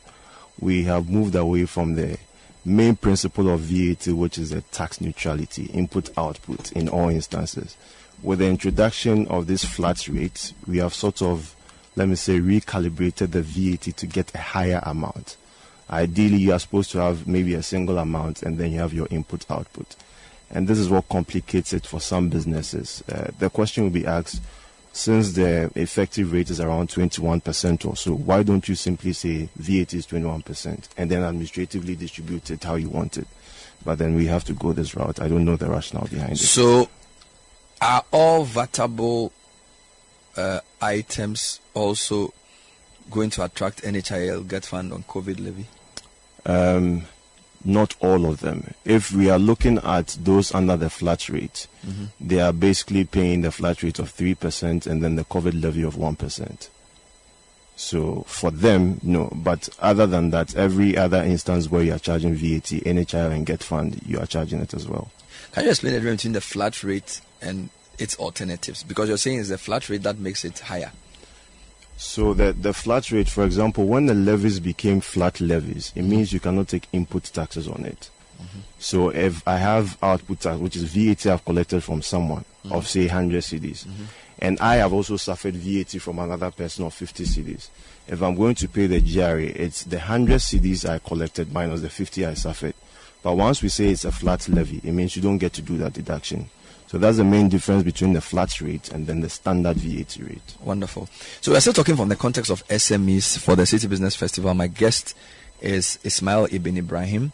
He is the Deputy Managing Partner at Nachi and Associates, who are a tax law firm here in Accra. So you've mentioned two main taxes, the income tax and Vassal Associates. But is that all that companies will pay? Will things like the property rate for if I have a small shop, or business registration levy or whatever, do we consider those things as taxes at all? So like, let's assume I have a shop that sells shoes at Kaneshi, right? And I sell both imported and locally made shoes, and I have 6 employees. So I'll pay income tax for the 6 and for myself. And then if I make the shoes, I'll pay VAT on the raw material or the value. When you're selling it. Yes, when I'm selling it.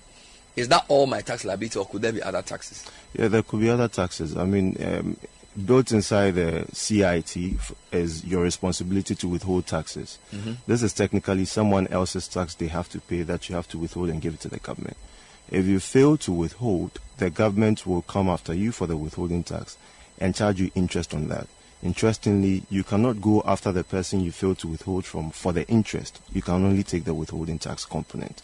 Now, apart from this, when we talk about taxes, from a theory point of view, any contribution you're making to government is technically a tax. But from the Ghanaian perspective, we are looking at levies, or let me say taxes again, administered by the GRA.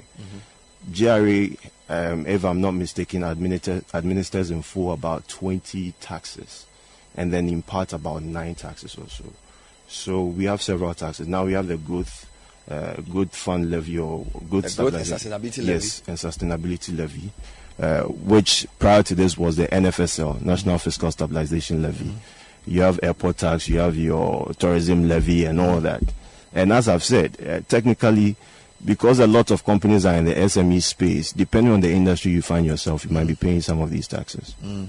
There were 3 new taxes imposed in May this year. The growth and sustainability levy. There was also the excise tax amendment. And then there was a third one. What do those... can you explain basically what those amendments meant? So with the excise tax, this is basically increasing what those manufacturers and distributors or whatever you have to pay. And it would mean that passing more on to the consumer. For the income tax, there were several amendments, especially the compulsory, the minimum chargeable, what's it called, income. Which means that if you have declared losses for a period of 5 years, they are going to impose a minimum chargeable income. I have my reservations about these things. I have not seen a policy on why these principles are being introduced, because we are getting to the point where we might cross the accounting principles, disregard them just because we are desperate for money, and a lot of people will suffer. There are other things which are a bit technical in terms of when you sell your assets, you are supposed to withhold. That's one of the amendments in it.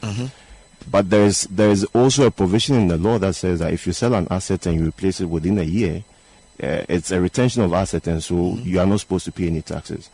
How do you balance this withholding you are asking for? Because if I sell my laptop, for example, and I go to buy another laptop, you are asking the person who bought it to withhold. How do I buy another laptop? Now you are talking about minimum chargeable income. If I am making losses, you ask me to carry forward my losses for 5 years. It means if I carry forward my losses for these 5 years and I still make losses, you are still going to tax me on what you call the minimum chargeable income. And so when you sit down and look at some of these things, you realize that, I don't know, but maybe government is really desperate for money and he has to do what he has to do. But now let me just add this.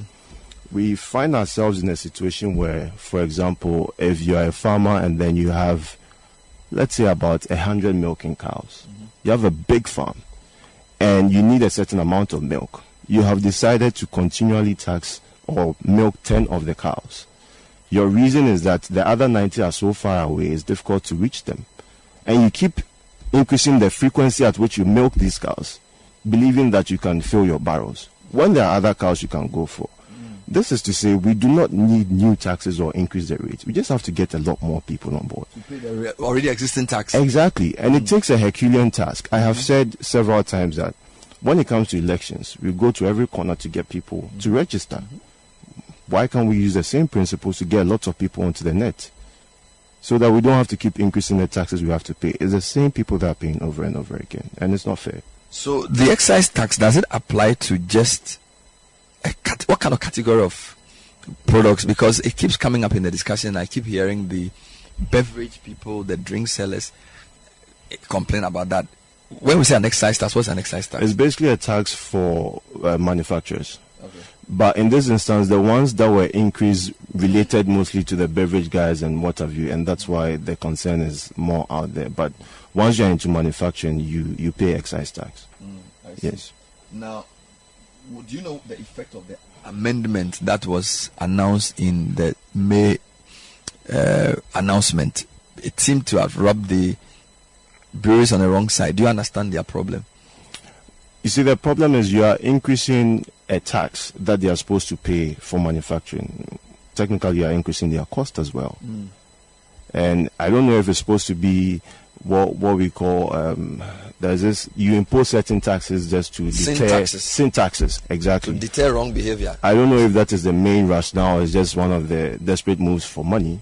But either ways, you increase the cost for these guys, and that's why they are concerned. If their cost goes up, the product must be higher, and then selling becomes a challenge. The growth and sustainability levy used to be called the NFSL. The NFSL was applied to specific categories of companies. I think we're about 15 or 17. The amendment appears to open it up to everybody. Absolutely. Is that how we should understand it? Yes, technically. It opens it up to a whole lot of people. I think there are about 3 categories. I can't say it off the top of my dome, but it opens it up to almost everybody. And this is on account and profit. I mean, when you have declared your profits the normal way, not when you've done your chargeable income and what have you, and arrived at your profit, we are collecting about 5%. So this profit before tax? Profit before tax. But do all SMEs do their numbers to even decide whether they make a profit or not? And this goes back to my first point, that technically you have a lot of people being SMEs. I mean, how many people will be making turnover of 5 million and above? And so what you see as the average business, not SME. the informal, like the average business is an SME, apart from the very, very big ones. So they would have to definitely file. And Yes. they would have to then decide based on the filings whether they made a profit or not. And then based on that, calculate Yes. the amount that they will pay. Have we done any work to see the possible effect of this on business operations and whether it's a regressive tax? That's I am not sitting in GRA or Ministry of Finance to be able to tell absolutely, but one of my biggest challenges has been keeping records or data as to the effect of these taxes. For example, if you have certain exemptions, we should be able to have data to know how much you are losing. If you have certain taxes, we should be able to have data to know how much we have collected so far. How has it affected businesses so that we advise ourselves? I haven't really come across such data. They may have it, but I haven't seen one. And so I don't know if this one they are going to do something like that to bring it out there. I mean, as journalists, of course, there's a right to information. You can always chase them and see if you can get the data to help us. It will help people appreciate paying the taxes, especially when they see what it's being used for. The major challenge for small businesses for taxes, in my view, will be the issue of record keeping. Yes. Why is record keeping so difficult? And do you have any tips on how small businesses can go about it so when filing date comes, they don't run into trouble? Record keeping is difficult only to the extent that you are not committed to doing it. At the end of the day, you are doing business. I bought this at X amount. You get your receipt, you put it down. I sold this for this amount. You get your receipt, you put it down. If you collate all of these invoices, you can get an accountant to put together proper records for you so that it helps you. And it's for your own good to keep records, because at the end of the day, the onus of proof is always on the taxpayer. And that's how come GRA can come to you, and if you don't have records, and then I'm not saying they do, but if they balloon your taxes, it's up to you to come and say, well, this is not the case, that is not the case. And I can't blame them. Sometimes you put them in a position where they end up having to look at your bank statement, even though it's a wrong practice, to find income and what have you.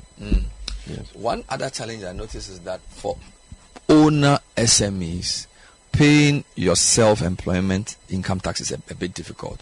I own a business. I pay my driver 600. I pay my mechanics 200. But I pay myself based on how much we make. So I don't have a regular salary. How should I approach that with the tax authorities? For a self-employed person, unfortunately, after you've done all the deductions and what have you, technically speaking, what is left is your income. And so you look at the PAYE structure and then you pay based on that. But it boils down to keeping proper records, being able to do the deductions, and then paying the tax.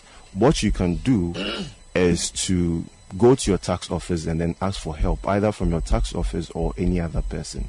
You can't just fold your arms and say it's difficult. I mean, tax is difficult, it's complex, nobody likes it. And on the lighter side, that's how some of us make our money, if it's not difficult. To simplify complicated things. Exactly. So. Yeah, but I just feel like it's easy to manipulate. So if I can't people overestimate their expenses, where I will say, okay, we get 10,000 every month. Pay my driver 2,000. Pay somebody 3,000. 5,000 is left. Well, we needed to buy fuel for the generator, so we used another 3,000, left with 2,000. Now, the 2,000 may be my income, but the guy can say, well, I needed to go and buy something. How will the system know if a person decides that he will expense for the company money he spends on himself? If it's very easy. If I decide to follow the money, we can experiment it right now. Okay. Let's say you pay your brother here 10,000. Yes. But then you write you've paid him 15,000. Yes. What's the underlying agreement? Was the money transferred to his account? If yes, I don't have a problem. I'll go to him and tax him for the 15,000. Is he comfortable with being taxed with the 15,000? No. So the truth will always come out. So it will always come out. If we decide to follow the money, you'll be found out. So the real problem is the authorities' ability to be granular in chasing the money. Exactly. And they will not really focus on small money. You have to weigh the cost of implementation or enforcement with certain things. And so I won't go around chasing 20,000 when I can get maybe 150,000 somewhere else. And that's how come those at the lower side are able to get away. Otherwise, if they are actually chasing the money, most of us will not be able to live in this country. What about things like misclassification? Yes. Where the accountants have a certain idea of what something is, but the business owner doesn't think that is what that thing is. Are there standard classification rules that we can all follow, or that's where we need you? Yeah, so for example, at the minimum, we are talking about capital expenditure and revenue expenditure. So if it's something that lasts over a 12-month period, ideally it's a capital expenditure. If it's something that's less than that's a revenue expenditure. The challenge that comes with this is whether or not you can expense it immediately and deduct, or whether you have to take capital allowance. And so these are some of the differences that comes in terms of classification. And you can always have us to help you out, or your accountants to help you out with that. Let's end with tips. Okay, first, are there any reliefs? I hear government talk a lot about boosting small business. So they're talking about the YouStart. They want to encourage young people to get into business. There's a lot of government programs aimed at startups. And I can say startups are SMEs generally. So when you look at the tax code, would they say there are any exemptions for certain businesses of certain kinds or certain sectors that we should generally be interested in, that we can benefit from? Absolutely. The first thing would be the concessional periods. So these are industries, or let's say farming, agro-processing, where within a certain period of starting the business, you pay tax of just 5%. Which is a good incentive. If you want to enter into agriculture or agro-processing or what have you, you can take advantage of that. And then there is a location incentive, which is a rebate given to you based on where you start your business. So for places outside Accra and Tama, if you're looking at the regional capitals, you have your rebates. If you're looking at all other areas apart from the regional capitals in Accra and Tama, there's also a rebate. And then there's a young entrepreneur's incentive. For an entrepreneur for this purpose is someone below the age of 35 years, where for your startup within the first 5 years or so, you are paying just about 5%. It used to be 1%, but this was increased with the amendments that came. And then you can have your free zone company as well, where you are exempt for a certain period. And then your tax planning and personal tax relief for employees. Now for employees, marriage responsibility has a deduction of around 1,200. If you are someone above the age of 60, you get a deduction of around 1,500. If you have kids that you are sponsoring in school in a Ghanaian institution, you have 600 cedis for each child, up to 3 children. Really? And then there's educational relief of 2,000 Ghana cedis. Now, if you are taking care of your parents as well, you get 1,000 for each parent. And so these are reliefs in the act, and I noticed that most employees do not get to benefit from this because their employers might not be aware. So can you repeat these last few things you said? That if you are taking care of your parents, if you are taking care of your parents, so for each parent is 1,000 cedis. Now, if you are that's a tax rebate. That's a deduction you get to do. That's what I'm saying. So whatever tax I'm supposed to pay, I'll say minus looking after parents. Yes. So 1,000 for each parent, so 2,000. And then marriage responsibility is 1,200. So you are married, you have a dependent spouse, it's 1,200 then what for about the year. school fees? School fees 600 for each child, up to 3 children. Oh, then there's profit in. Seriously. Yes. So when you put all of that together, of course you need to show evidence that this. You need to show evidence. That is and it's a good amount. But you see, for the trainings I've done in many institutions, when you say it's for the year, they'll say, "Oh, this small amount for the whole year." But the thing is, you have some people fighting in the church over 5 pesos increment and what have you. So why not take advantage of this as well? At what point does a small business need an accountant? Right from the get-go. Right from the get-go. Right from the get-go. So even if I'm just me, my wife, and my 2 children company, we need an accountant? Yes, it doesn't have to be some big accountant. It's just the record keeping, the books and what have you. So that because you're a very small business, at least when the GRA says, well, this we think is wrong, you didn't incur this expense, you know, I have my receipt, this is what I did, I paid it to this person. Just for that record. How do I separate my business from my personal expenses?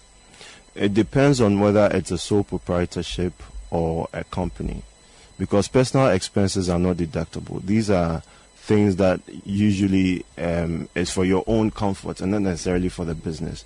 So to the extent that, for example, you can deduct transportation, right? But if Bernard is driving from his house to the work, is not part of it. It's seen as a domestic expense. But from your work to every other place concerning your work is an expense. Now, for this suit that I'm wearing, I cannot deduct it because I can wear it at any other place. But if it were my gown and my wig, I can do the deduction because it's for my business. And so you have to try, if it's a company, pay yourself and separate whatever, and keep different accounts for your personal spending and then the company spending, which makes it easier. Wow, that's interesting. We're talking to the Deputy Managing Partner for Ali Nacha and Associates, the eminent Ismail Ibn Ibrahim, who's been just walking us through the basics of taxation. He's given us some very interesting reliefs in the law. I thought there was a point where some people were completely tax exempt because of their age, or startups for first 3 years or something. So that's why I said the concessional periods. Now in Act 592 you could have had that complete exemption, but when 896 came, there was a tax of 1%. I mean, we are giving you an exemption but pay tax of 1%, which has now been increased to 5%. So the total exemption comes in for free zone, which is for the first period, and then subsequently you pay 15%. As it stands now, you do not really have total exemption like that for the concessional periods. My final question to you is, what is the optimum balance between low taxes and tax compliance? A lot of times people say Ghana, our tax GDP is very low. Some people feel it's because the people are not honest, but some people also feel that the tax rates may be high, and that's basically getting people to evade tax. As a firm in the space, is there a good example of how to balance a low tax rate? And is there proof that if you lower the tax rate, people actually pay?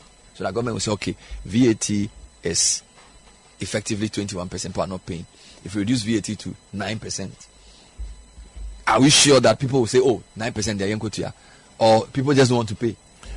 I don't think necessarily reducing it will get people to pay. It's a culture thing. You pay tax nature. You know, and apart from not necessarily reducing, I won't say that increasing it will give you more taxes.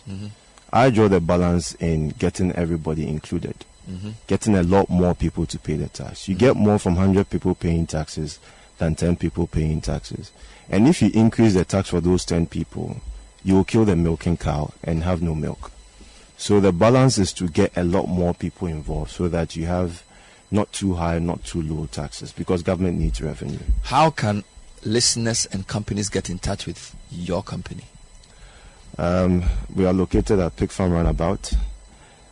If you look for us on the internet, Ali Nache and Associates, you will find us. And then you can get our numbers as well on the website. We appreciate the tax education. We'll be talking to the Deputy Managing Partner for Ali Nache and Associates, Ismail Ibn Ibrahim, who's been just walking us through Navigating the Tax Maze as an SME. They do publications you can get to read. Go to their website. If you want more information, you can call the number that we'll be announcing later on so you can get educated. Thank you for being on the program. Thank you very much, Bernard. That's all we have time for today's edition of the On Air series for the Business Festival. We'll see you next time. Bye-bye.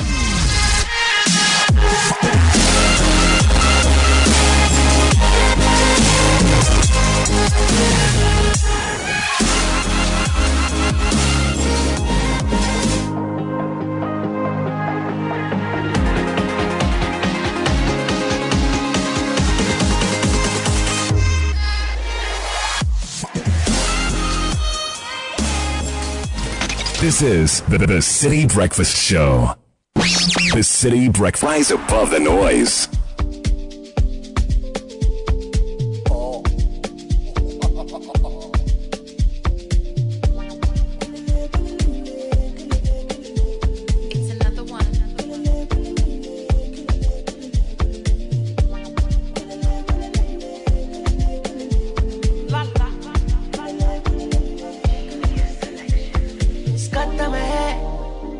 Scatter my head, though. Another one this. Wait till my face, baby, wait till my face. So, welcome back. 9:44. There's still the Citi Breakfast Show. This is coming from Vanilla. Of course, this one Kele Willy.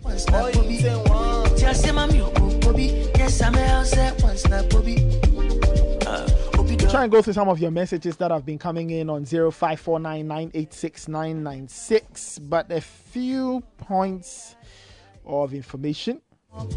Now, you're getting your project started. Are you thinking about paying rent and fees and all of that? Worry no more. If you're a government worker whose salary is paid by the Controller and Accountant General's Department, you can apply to First Atlantic Bank. They've got the payroll loan and get up to 150,000 cedis for all your pressing needs. Wait no longer. Visit any First Atlantic Bank branch near you or dial star 442 star 30 hash to apply and enjoy the lowest rates. First Atlantic Bank, refreshingly different. Now, Standard Water has over 25 years of experience in providing quality and refreshing water to quench your thirst. They are available in 11 regions in Ghana and they are still expanding to cover the rest of the country. Get in touch with Standard Water on 0202-055-703 or 0547-334-385. Maybe you want sachet water, maybe it's bottled water, maybe you want dispenser mounted jar water for your home or office, and you have a special event and you want customized water for your parties, special occasions. Talk to Standard Water. This ad is FDA approved. Old Mutual is 10 years. They've been working greatly in the last decade. And they have a workforce of about 500 employees across the country. And they play a crucial role in championing customer ops. Talk to Old Mutual on 0501-579-204 or visit oldmutual.com.gh for more info. Old Mutual do great things every day. And the Literacy Challenge is back. The nationwide search for the best junior high student is on. Do you think it could be you that walks away with 10,000 CDs and a glitzy trophy?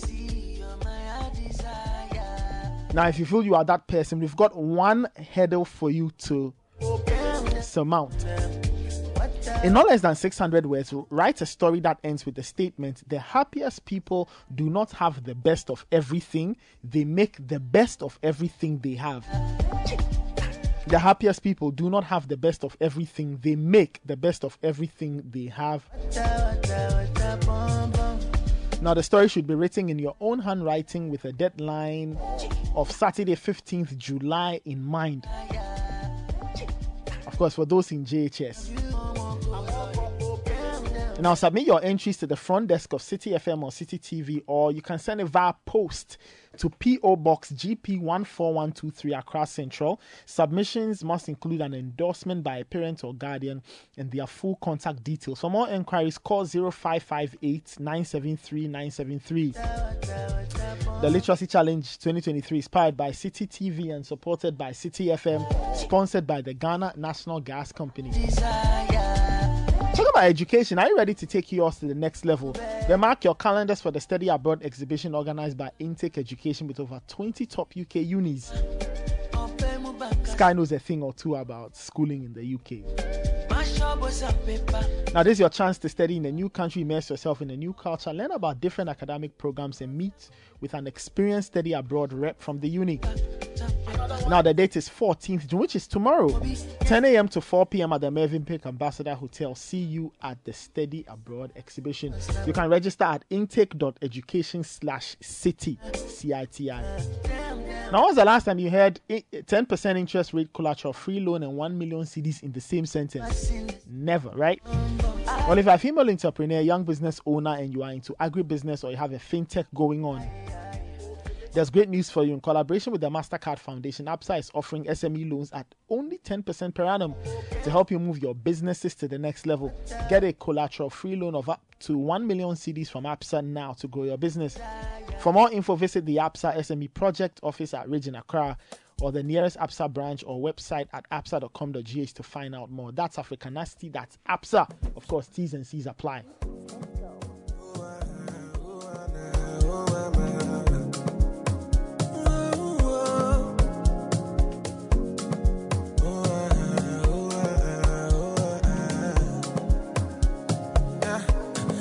Point in life, if you understand me or not, misunderstand me or not, me, I'm okay.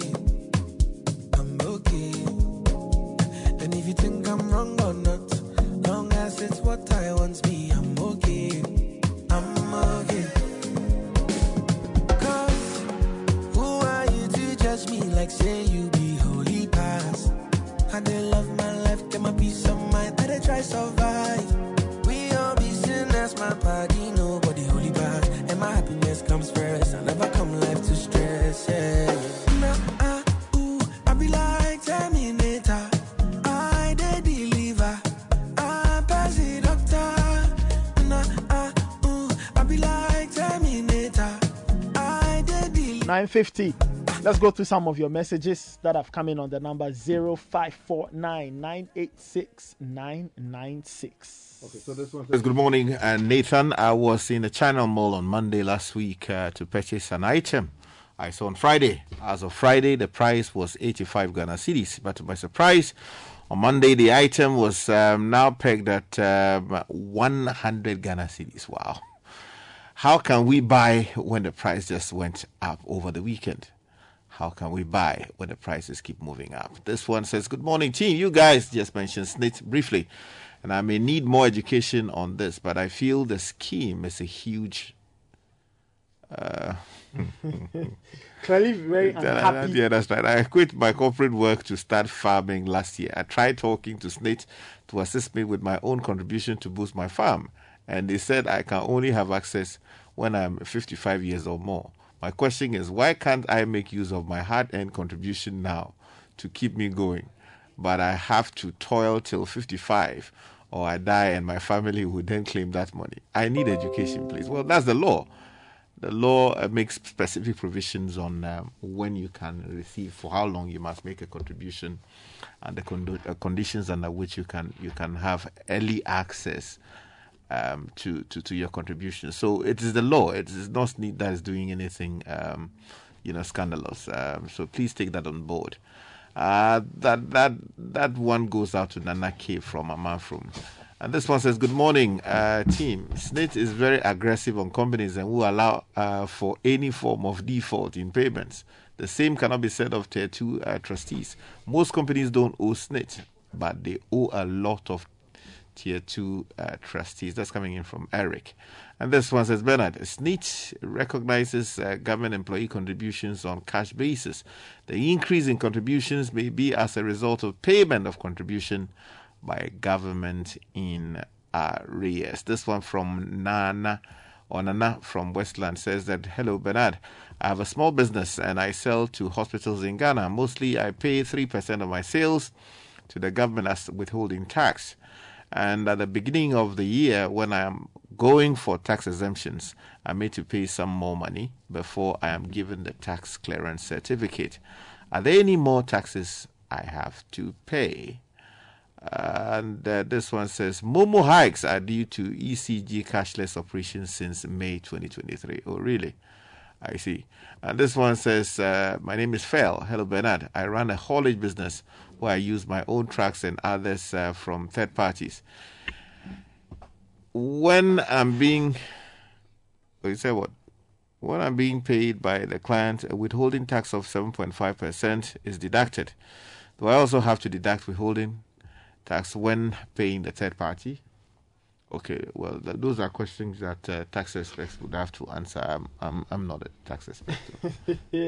So those are some of the messages that have come in on 0549. And of course, you can also send in more messages on 0549 986 996, 0549 986 996. It's 9:54. We'll be heading out shortly.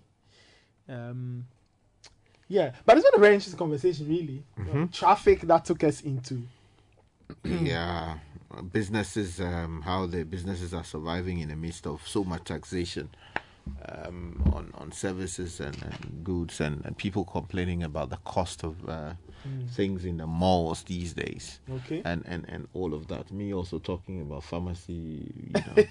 But you know, look, you do make a good point, and I think all of us around this table do agree that sometimes you look at some of the buildings and things springing up by the second, and you kind of wonder, you know, and it's something. Maybe like the anointing will touch you. Yeah, no, but you know, I think about it all the time. I think that in the last few, you know, for years, a lot of people have said, and I've looked on and not really cared. But in the last few months or so, I've been thinking about it. And I think about something Godfred says all the time, that usually when we see a lot of the things, you are supposed to feel it in our pockets. You know, somehow it's supposed to have a trickle down effect, right? But we don't actually feel. So where does all the money go? All the nice buildings. No, only a few people. They are listening to you and they are laughing. They are laughing. Yeah, they won't give you something. That's the problem. They won't call you and say, "Oh, mini amuye juma pao." Oh, mumba me di fufu. You see, like we did Kumasi, like hey.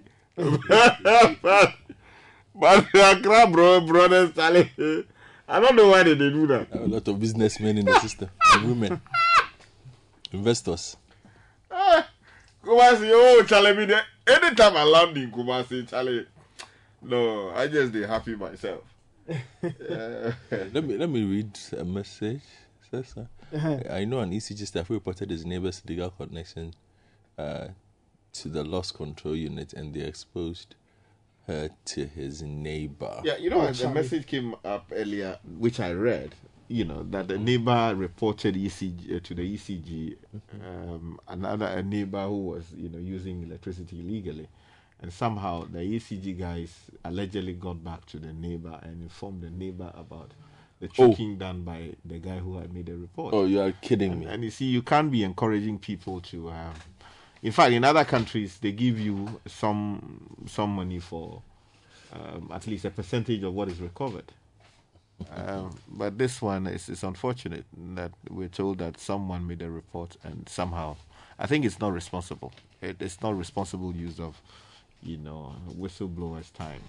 You know, it can't be right. And if that is really happening, we have to look into it. And ECG would have to tackle those. I know Engineer Mahama is doing great work trying to reform that institution and make it a more accountable institution, and then also more responsive to our needs as consumers. But it means that he will also have to do a lot more in the area of people who may be bad us and doing all these things. Because, you know, a good number of the times, the illegal connections are done by the staff anyway. You know, so... Yeah, so more messages are welcome on 0549 986 996. That's the text and WhatsApp number. Yeah. This is still the City Breakfast Show. 9:57. We'll be wrapping up in a few minutes. But at 11 on Citi TV, there's a great conversation on SMEs. So tune in on Citi TV. Vivian Kailoko will host the panel.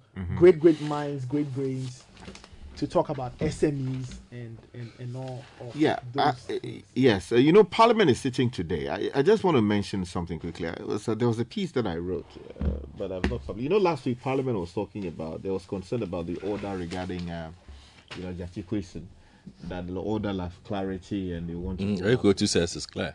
You see, so I wrote this thing last week, I think a day, just the very day that the conversation went on in Parliament. And I take the view, and having spoken to some other seasoned people in our country, lawyers and former members of Parliament, I take the view that, I mean, the Speaker is not exactly powerless in the circumstances. I mean, if you look at the language of Order 6 of the rules of the House, the rules are clear that in a situation where the rules do not provide for a specific matter, the Speaker is given residual authority and power to provide for those matters. So, for instance, the conversation was that, okay, the Supreme Court says they should expunge Jachikwesion's names from the records. Meanwhile, the rules don't provide for how that should be done. My view is that if you look at the constitutional provision, I think it's Article 64, if my memory serves me correctly, on how you can challenge the president's election. If the president is ultimately removed from office by the Supreme Court on the finding of fact that he did not satisfy the requirements to be president, the Constitution says that nothing done before by the president is affected by his subsequent removal. So the Speaker should simply make a rule under Order 6, reflecting the spirit articulated under the relevant provision of our Constitution to take care of the situation.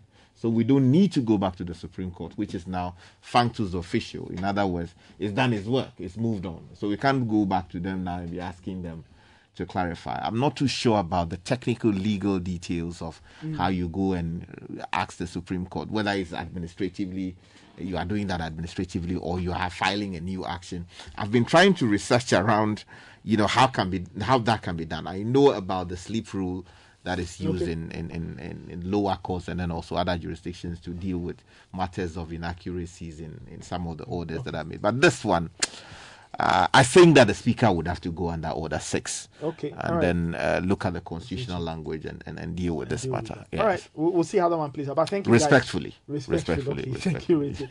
Thank you, Godfred. That's our City Breakfast Show for the morning. You heard Bernard Avle earlier. I was in for a couple of minutes. Show produced by Fred Jabano.